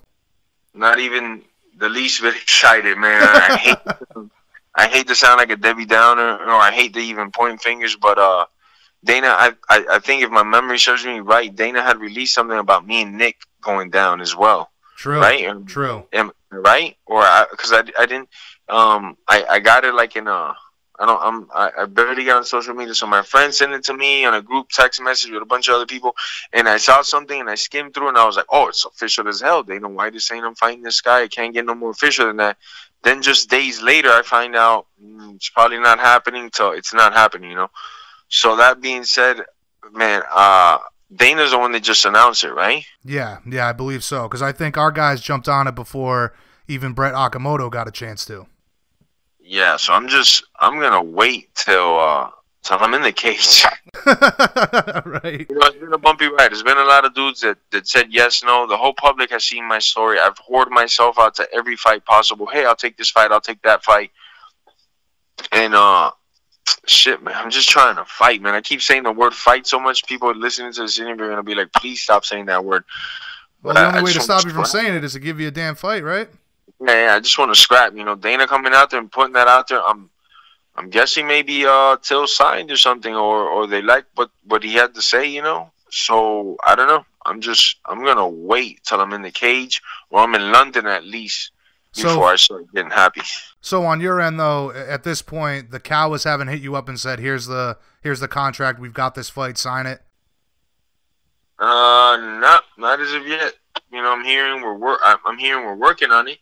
But I haven't gotten official, you know, hey, this thing is on, you know, get ready to ship out to England. You know, I haven't got that phone call yet. Right. Now, assuming that this fight does actually take place, hoping that it does, it would be pretty cool to respectfully call a guy out on social media, then the fight gets made. That's a really nice change of pace from the way things have been for you in the past, right?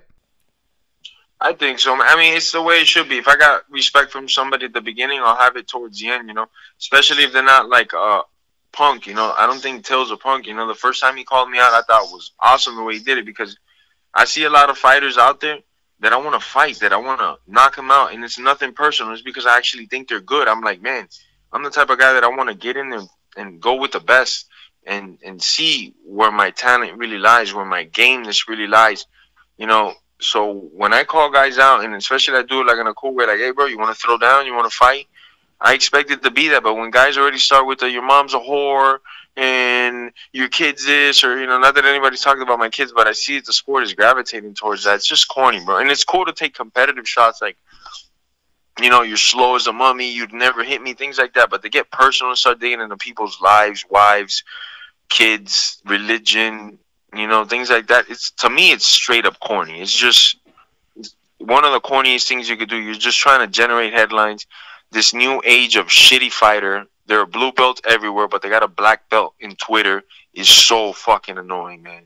It's so damaging to the sport, because the new guys, the 12 and 13-year-old kids that are watching this are seeing this and saying, oh, but if you get a title shot off talking shit, what does it matter, right? So these kids are going to grow up doing it to the fifth power, the shit talking that we were doing, all that stuff. It's going to become so entertainment WWE that it's not, like, I don't know, 15 years from now, I might not want to be a part of this sport. Like, even as a spectator, if it just keeps going, that it's just shit talking for no reason all the time, I'm here to watch fights. And if people have a lot of swag when they talk and they could talk smack and keep it cool, then that's awesome. But when you're crossing personal boundaries and stuff, it's just corny, man. You'll just say anything to get a notice, to get a rise from the public, to get a retweet, whether you're liked or not, And especially these fighters nowadays that are coming out and hugging as hard as they can for 15 minutes. They're so scared. I'm just going to hug for my life for 15 minutes. And then I'm going to talk shit on social media about how good I am and this and that, and ask for craziness. Bro, you're not even fighting, man. That's not what fighting is. You're a dry humper. You're scared for your life, and what you're doing is surviving. You're not fighting, Those guys especially, just shut the fuck up already, man. Yeah, and it seems to me like, I know I'm somewhat myself, but even you, more so you, man, you come from that age where you start crossing those paths with the trash talk. You need to get your chin checked. You know what I mean? It's going to happen, bro. There's a couple guys that didn't know probably what they were saying when they were on Twitter, but when they see me, they have to see me. Right. And these two guys, when they see me, they will know, because they cross the lines. I just want to talk man to man. You said something to me about me. Well, here I am. Say it now, Right. Fuck, what's going on, bro? Why come to that point? Somebody calls me out respectfully and like, hey, bro, let's throw down. Cool, let's fucking do it. But once you cross those lines, bro, I don't care if it's at a parking lot or at your gym. If you give me some type of trouble in the real life, it's gonna happen, bro. You care to mention who those guys were specifically? Nah, I'm not even gonna do it just for legal reasons. But I'm sure the word will get Right. when I run into these people, the word will get out. Somebody will have a phone out and record it like some little fucking TMZ slut, and it'll be all over the place. But yeah, these people, I'll definitely have to see them on the face to face and address them and tell them what's going on, bro. Just like that one-eyed fuck Bisping. Every time I see him, I gotta let him know, you're the bitch of the two of us. You are the beta here. I gotta constantly remind you, because you crossed the line for no reason, that you're a nobody. So every time I see that guy, I gotta let him know, remind him, Yeah, it's crazy that shit that's still ongoing. I mean, you guys had the opportunity to squash it there a couple times, and I mean, he crossed that line. I mean, it is what it is now. That guy's a habitual line crosser. And this is not just with me. He's crossed the line with numerous people, It's just I won't stand for it, whether it's him then later messaging me saying, bro, it's all good, it's just business, or not. I don't give a damn, bro. Just go do that shit with your friends, your brother-in-law, whoever the hell you want. Don't involve me in your pettiness, Especially when I didn't start this thing, I just said a couple things like he doesn't want to fight Joel or something like that, I said. And this guy took off on me like, nah, bro, you got to, keep those words to yourself. You might get yourself in trouble one day. Absolutely. I like the Dave Chappelle reference there, habitual line stepper. Big pool. Nice. All right, so listen, I mean, all of that BS aside, obviously there's a couple guys that when you catch them outside of the cage, they're going to have some answering to do. But looking inside the cage, again, we know that this fight isn't a done deal yet. But if it was to be, how do you think you match up stylistically with a guy like Darren Till? You know, he's a guy that likes to stand and trade. That's the kind of fight that you've been hungry for, right? I'm just hungry right now, in particular, at this time in my career, for a fight, you know. Granted that Till's going to come to fight, which is what I'm hoping. No, I have magic in my hands. We have all the fireworks to put in together to make a great show for the fans, for everybody watching, and more than anything, just to push myself, you know, just to go with a good young welterweight that's big, that just fought for the title. I've been out for a year. I think it's a great mile marker for me of how the rest of the year will be, you know? Right. It's a very good barometer for where you stack up in the division, too, since you've been out of fighting for I don't know, almost a year, over a year now. He has a history of missing weight, though, and size has been a big concern, you know, when it comes to weighing in and the fight being official. If this fight does get signed, is that going to be an issue for you? Are you going to be concerned about him making weight? I'd imagine it's not going to make a difference for you whether or not you go out there and compete against him if he is overweight, right? The issues, like you said, it'll be on his side. Won't be no issues on my side. I've never missed weight. I didn't miss weight at 155 pounds. I had trouble making it, but I never missed a weight class. And I was a bigger 55er than he is a 70-pounder. Right. So a lot of that falls in the discipline. Like, what are you doing in your off time? Are you eating the right stuff? Are you running enough miles? You know. So to me, it's always like, man, you disrespected yourself and me, because we agreed. We both signed on a weight, and we agreed as men that this would be the weight that we compete on. Everybody knows that when you hit the wall and you have 2-3 pounds to go, it's not the same as the guy that makes the weight, that hit the wall and said, somehow, some way, I'm going to dig deeper and deeper and deeper till I make the weight. Yeah, my gas tank is going to be fucked up tomorrow. My reflex is going to be off. Maybe even my chin's not even the same because I had to suck my body out so hard. But you know what? I agreed to fight at this weight class, and that's what I'm going to do. And that's what I've always done, you know. So I hope Till, being the classy dude that I've seen him be a lot of times, makes the weight, bro. Like the fighters that we are, we're signing on a weight class, because if he's not gonna make the weight, then just say it right now. There's no point for me to cut the 170 either, you know. Right. We're doing a catch weight. Well, let's fucking do it ways in advance. Don't make me cut the weight. Then after I cut the weight, somebody says no, I can't make the weight. That's not cool, you know. I did the full sprint. You did half the sprint, and now you wanna catch me fresh, you know. I think it's just fair. Both guys make the weight and compete. If you can't make the weight, say it way ahead of time, you know. Absolutely, absolutely. And to your point, a lot of people think that he should be competing at middleweight. Do you think size would be a big factor going into this fight in regards to his height and his reach? I don't know how tall he is and how much his reach is, but I know one thing for a fact, he's not faster than me. So he could be bigger and all that stuff, but I'm going to be faster than him throughout the whole night, you know? Now, is this fight, obviously, we're speaking as if this is not official yet, but is this proposed? Has it been proposed to you as the main event? Man, I mean, UFC showed interest in it, you know, but there's still a lot of, factors, you know, like I haven't signed anything yet, and I don't know that Till signed anything yet, so I'm waiting for those signatures to happen for me to get excited. Then I'm waiting for, I don't know, supernatural confirmation, because man, the president of this company, imagine how close this fight was to done, that the president of the company that I compete for came out saying that me and the other counterpart at the time was official. Long and behold, it's not official. What the fuck? How does that happen? Right. Well, that sounds to me like maybe verbal agreement. They got Nick to agree verbally somewhere along the line, and then the numbers weren't right, and he didn't sign a damn thing. So I agree, man. Your frustration, like, I wouldn't believe anything that was said to me ever. So I can't blame you, man. Yeah. So I'm just chilling, man. When I got some type of supernatural sign from the heavens that this thing is on, then it's on. But till then, I'm just chilling, training, just doing me, man, having a good old time. Now the opportunity, I know you said you thrive in hostile environments, but the opportunity to compete in a place like the O2 Arena, is that like a bucket list moment for you?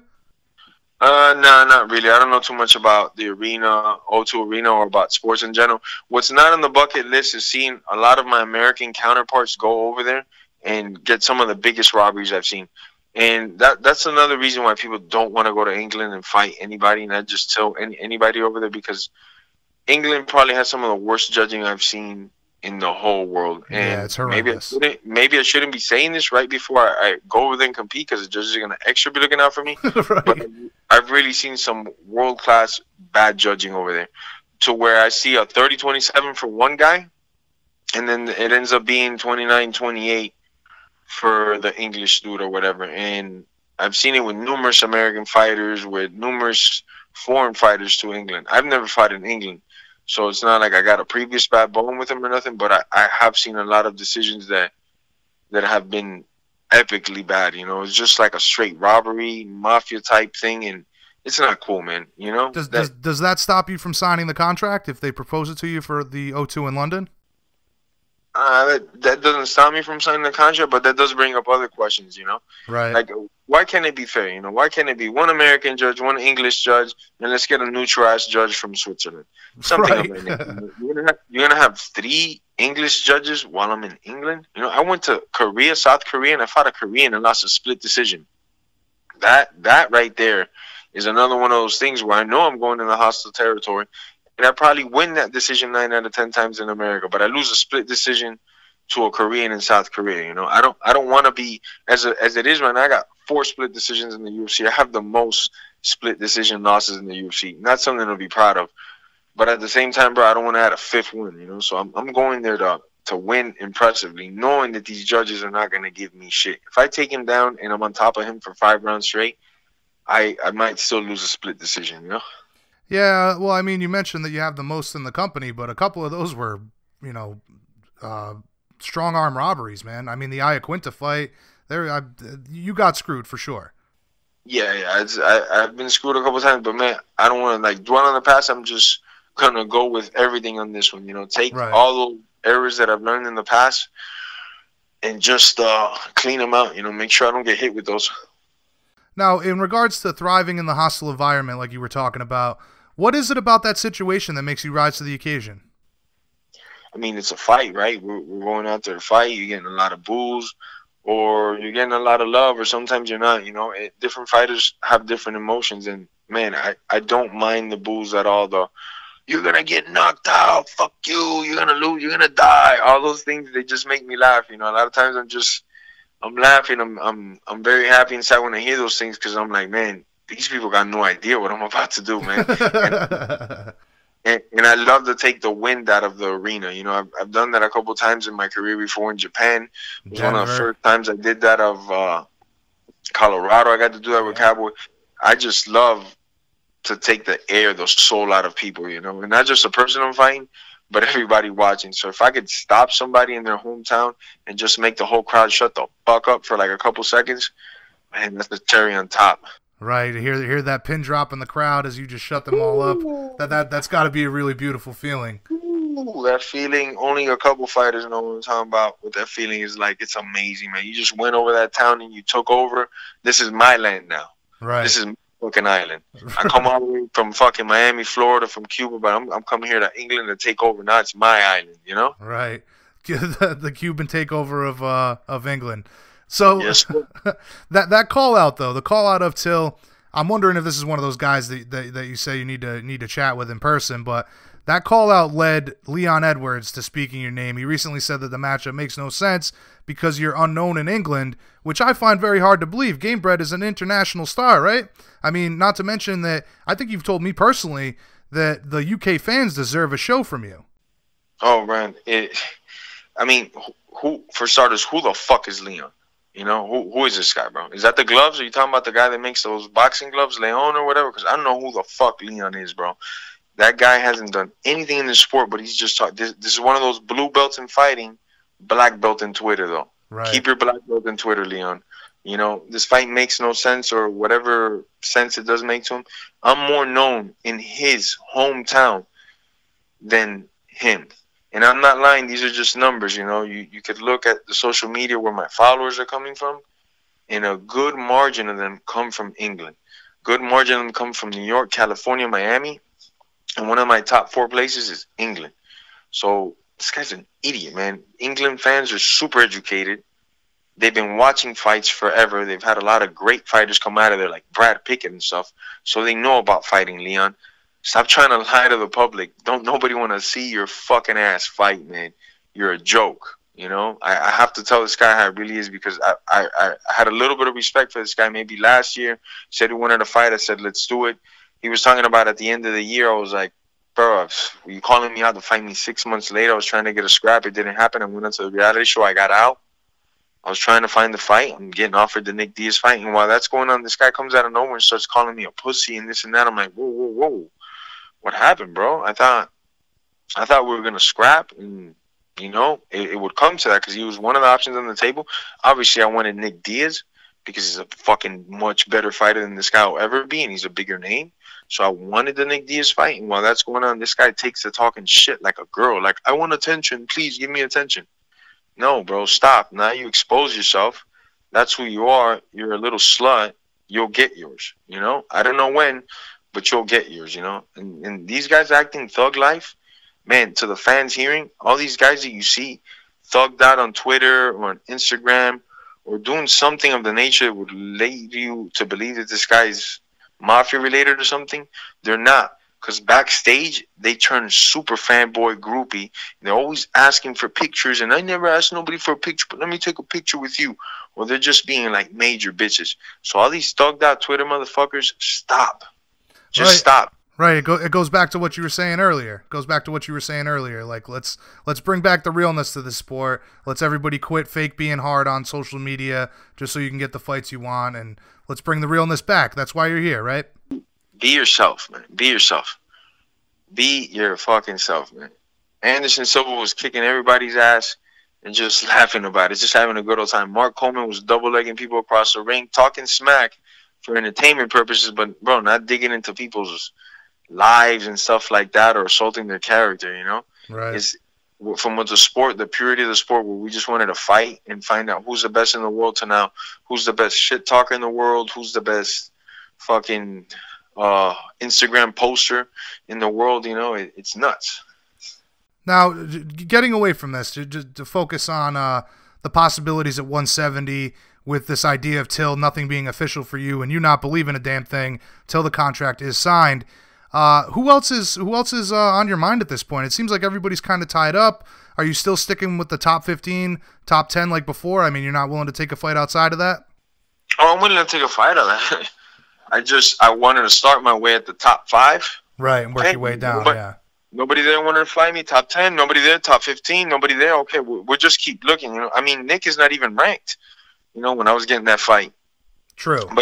It's just a huge fight. It was a fight that made a lot of sense, you know. So it's not necessarily the ranking. It could be a combination of things, you know. Now, last time we spoke, you had mentioned the possibility of going back down to lightweight. Is that still an option for you at this point? Have you entertained that idea with the UFC at all? I think we've had brief talks about it, but my initial goal was first to get one off at 70. Right. And then from there, coast my way on down to as low as I possibly could.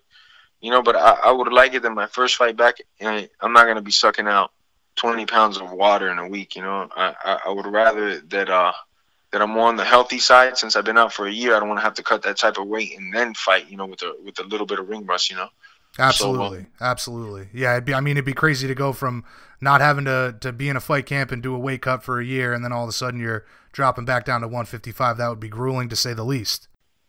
Yeah. Now, plenty of exciting fights for you at 155, though, and honestly, probably some bigger paydays, I think. Would you agree with that? Yeah, if I could get my hands on a Khabib or Conor, the paydays are insane, you know. Outside of that, I don't know. I think maybe they're the same then, you know. There's Tony Ferguson, there's Kevin Lee, Al that I love to fight. They get the rematch, you know. There's a lot of good fights there, you know. So after this fight, we'll get back to the drawing board and see what'll make the most dollars and chase after that. Now, you had mentioned Al's name recently, saying that you would love that rematch. I believe it was with MMA Junkie. Has Al responded to that at all, that you know of? No, not that I know of, man. What did you make of his fight with Kevin Lee? I didn't get to see it. I was out of town, but they told me that, bro, he mopped him up, that he beat him up pretty thoroughly. I don't know because I didn't see the fight, but that's what I heard from like numerous sources that he won convincingly. Yeah, no, he looked very good. So obviously you get the fight at 170 first, then move down to 155, or is it just, sounds to me like it's basically all about opportunities for you at this point. Whatever weight class proposes the biggest opportunity, that's what you're going to go for. Yes, sir, because if after the Till fight they offer me a rematch with Wonder Boy, man, everybody, I'm putting everything aside for Wonder Boy, you know? Right. And going after that, you know? If after the Till fight they offer me, I don't know, so-and-so at 155 that's top 10, and that's the best fight I have out, then maybe I take that gamble, you know? Absolutely. Like, hey, you're at a stage, man, where you got to do what's best for you, what's best for business, and best for your pockets, right? So I agree with Yes, him. sir. Now, changing gears here for a minute, I wanted to get your take on all this stuff that's going on with Colby. He's pretty pissed off about being snubbed for the Woodley fight. He's requested his release from the UFC. I spoke to him, 4 or 5 days ago, and he was fired up as usual. What do you make of this situation, and have you discussed it at all with him? Man, I've been traveling a lot. I haven't been talking to nobody. I've been in a seclusion of sorts, you know, after coming out from the show, being so alone so much of the day with no phone, no TV, no music. I'm not on the phone as much as I used to be. I don't see people as much as I used to be. I just train and get the F out of the gym and go just rest, recover, and ease up the mind, you know. So I haven't got the details of it, of what happened and what didn't, you know, like a couple people tell me, but I haven't heard it from like the horse's mouth. So I really don't know, man. I got no comments for it, you know. I know that Colby was, when I left, Colby had just won the title. So I figured by the time I'd get back from this show that he would have competed for the title. When I got back, it was a surprise to me. Till fought for the title, and now Usman. I don't know really what's happened. I know Colby got injured and had a surgery. I know Woodley had a surgery as well, and the dates were moved around. I have no idea. You know, there's so many things that go on in the backroom deals. You know, maybe they weren't going to give Colby what they promised him, and that's it. He didn't want to take the fight. I don't know, man. True. I mean, well, so obviously you don't know too much about the situation, and I don't want to get you involved in the situation to say the least, but, you know, when you, next time you talk to him, do you maybe kind of have a come to Jesus moment with him about requesting his release, or do you think, he's just to do so? I got no idea what's going on in his head. I mean, right. Maybe they offered him big money at another company, and he's like, man, fuck this. Maybe freaking, you know, he lost his marbles or something. I don't know, man. To ask for release is a pretty bold move, you know, like, because you could lose a fight and then they just cut you, you know. They're like, didn't you want that release? Here you go. So it's a brave move, you know. It's real bold. You gotta have some big cojones for that. Yeah, definitely risky business. But again, I mean, if you're not privy to the situation, I don't want to dive too deep into that. Regardless, I hope, you know, this all pans out for Colby for his benefit one way or another.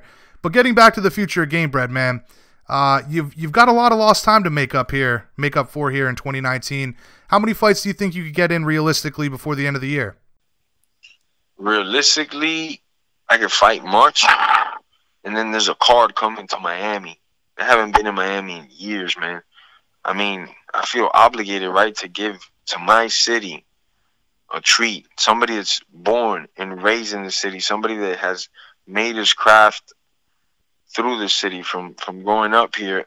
They deserve to see what one of the world's best can do, you know. And my city's not huge on UFC like a lot of other places. It's pandemonium. Here they like it, but it's a different crowd, I would say, when it comes to like sporting events, you know. Everybody buys the tickets last minute. Everything is crazy here because there's so much stuff going on that you're like, man, fuck it, you know. I'll just improvise last second, you know. So I know that's why they haven't come to Miami in a while. So if they come to Miami in April, like they say, obviously I would love to headline that, you know, and give my fans, especially my fans from day one, are from this city. They're from here, you know.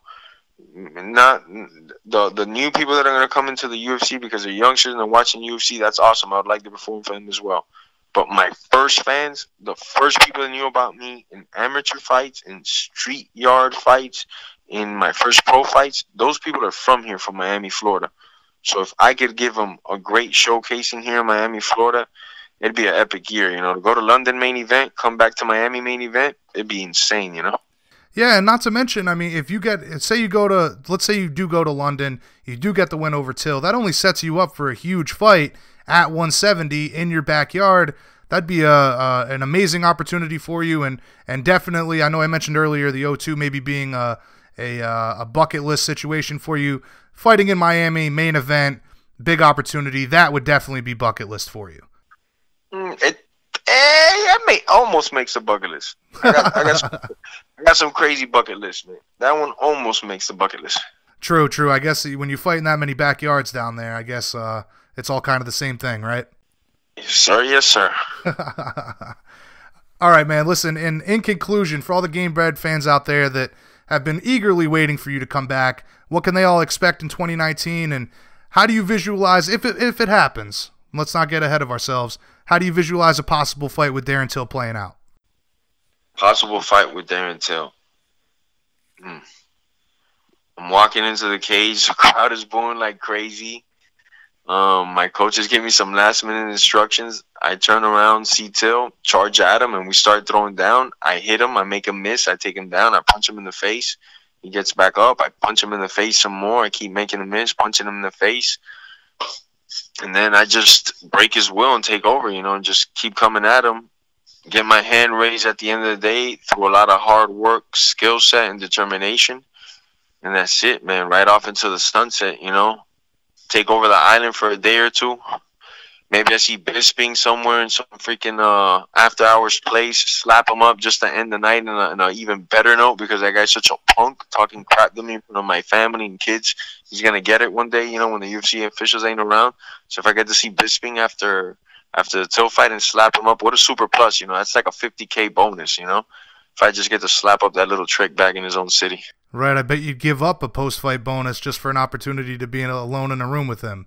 Oh, I'd pay a good amount of my hard-earned money, and everybody hearing this knows we don't earn the money the easiest way that can be earned. Man, I would spend a lot of my own money just to be put in a cell with him. Well, I've talked to you many times about it. You actually broke the news about that encounter in China from last year, so I'm very familiar with it. Hopefully that day comes just out of integrity, the sake of integrity for you and for Bisping. Still very bitter about that day. Right. Still very bitter about that day.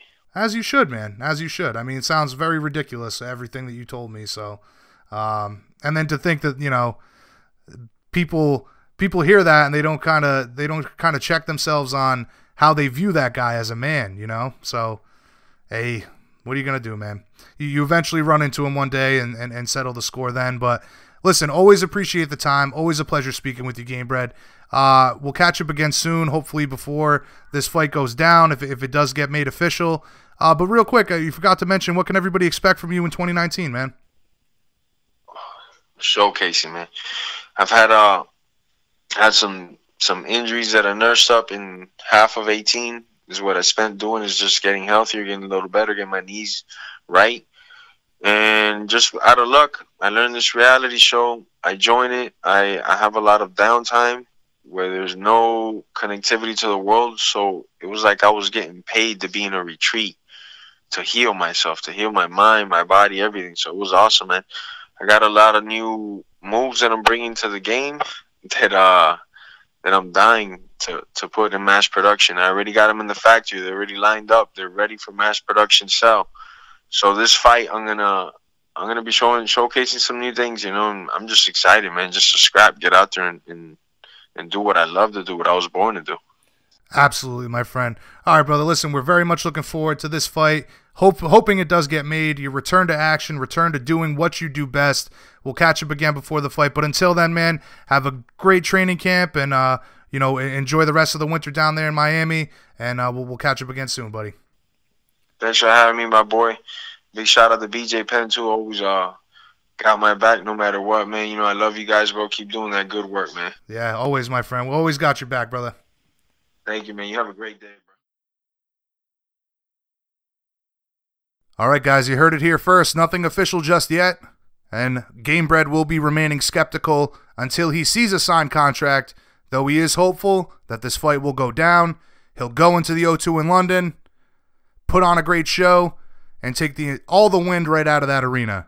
You guys have heard me talk about it many times. I'm very bummed out that Nick Diaz fight did not get made. Anybody with a pulse understands just how amazing of a fight that would have been. Hopefully that gets booked in the future, but until then, we'll see if Gamebred makes the flight over the pond to take on Darren Till March 16th in London. And let's certainly hope he doesn't run into Michael Bisping on fight week. But guys, listen, thank you so much for tuning in for this episode. I've said it all along, first episode of 2019, we tried to stack this bad boy as much as we can for you. So my apologies on the break from content for the holidays, but we are back in business. 2019 is going to be great for BJPenn.com radio and the site. Make sure you guys bookmark us, follow us on social media, BJPenn.com/MMA news. Set up alerts, stay up to date on the sport that you love of mixed martial arts. On behalf of the whole team, all the hardworking guys at BJPenn.com, big mahalo, Penn Nation. We'll catch everybody on the flip side. Peace out.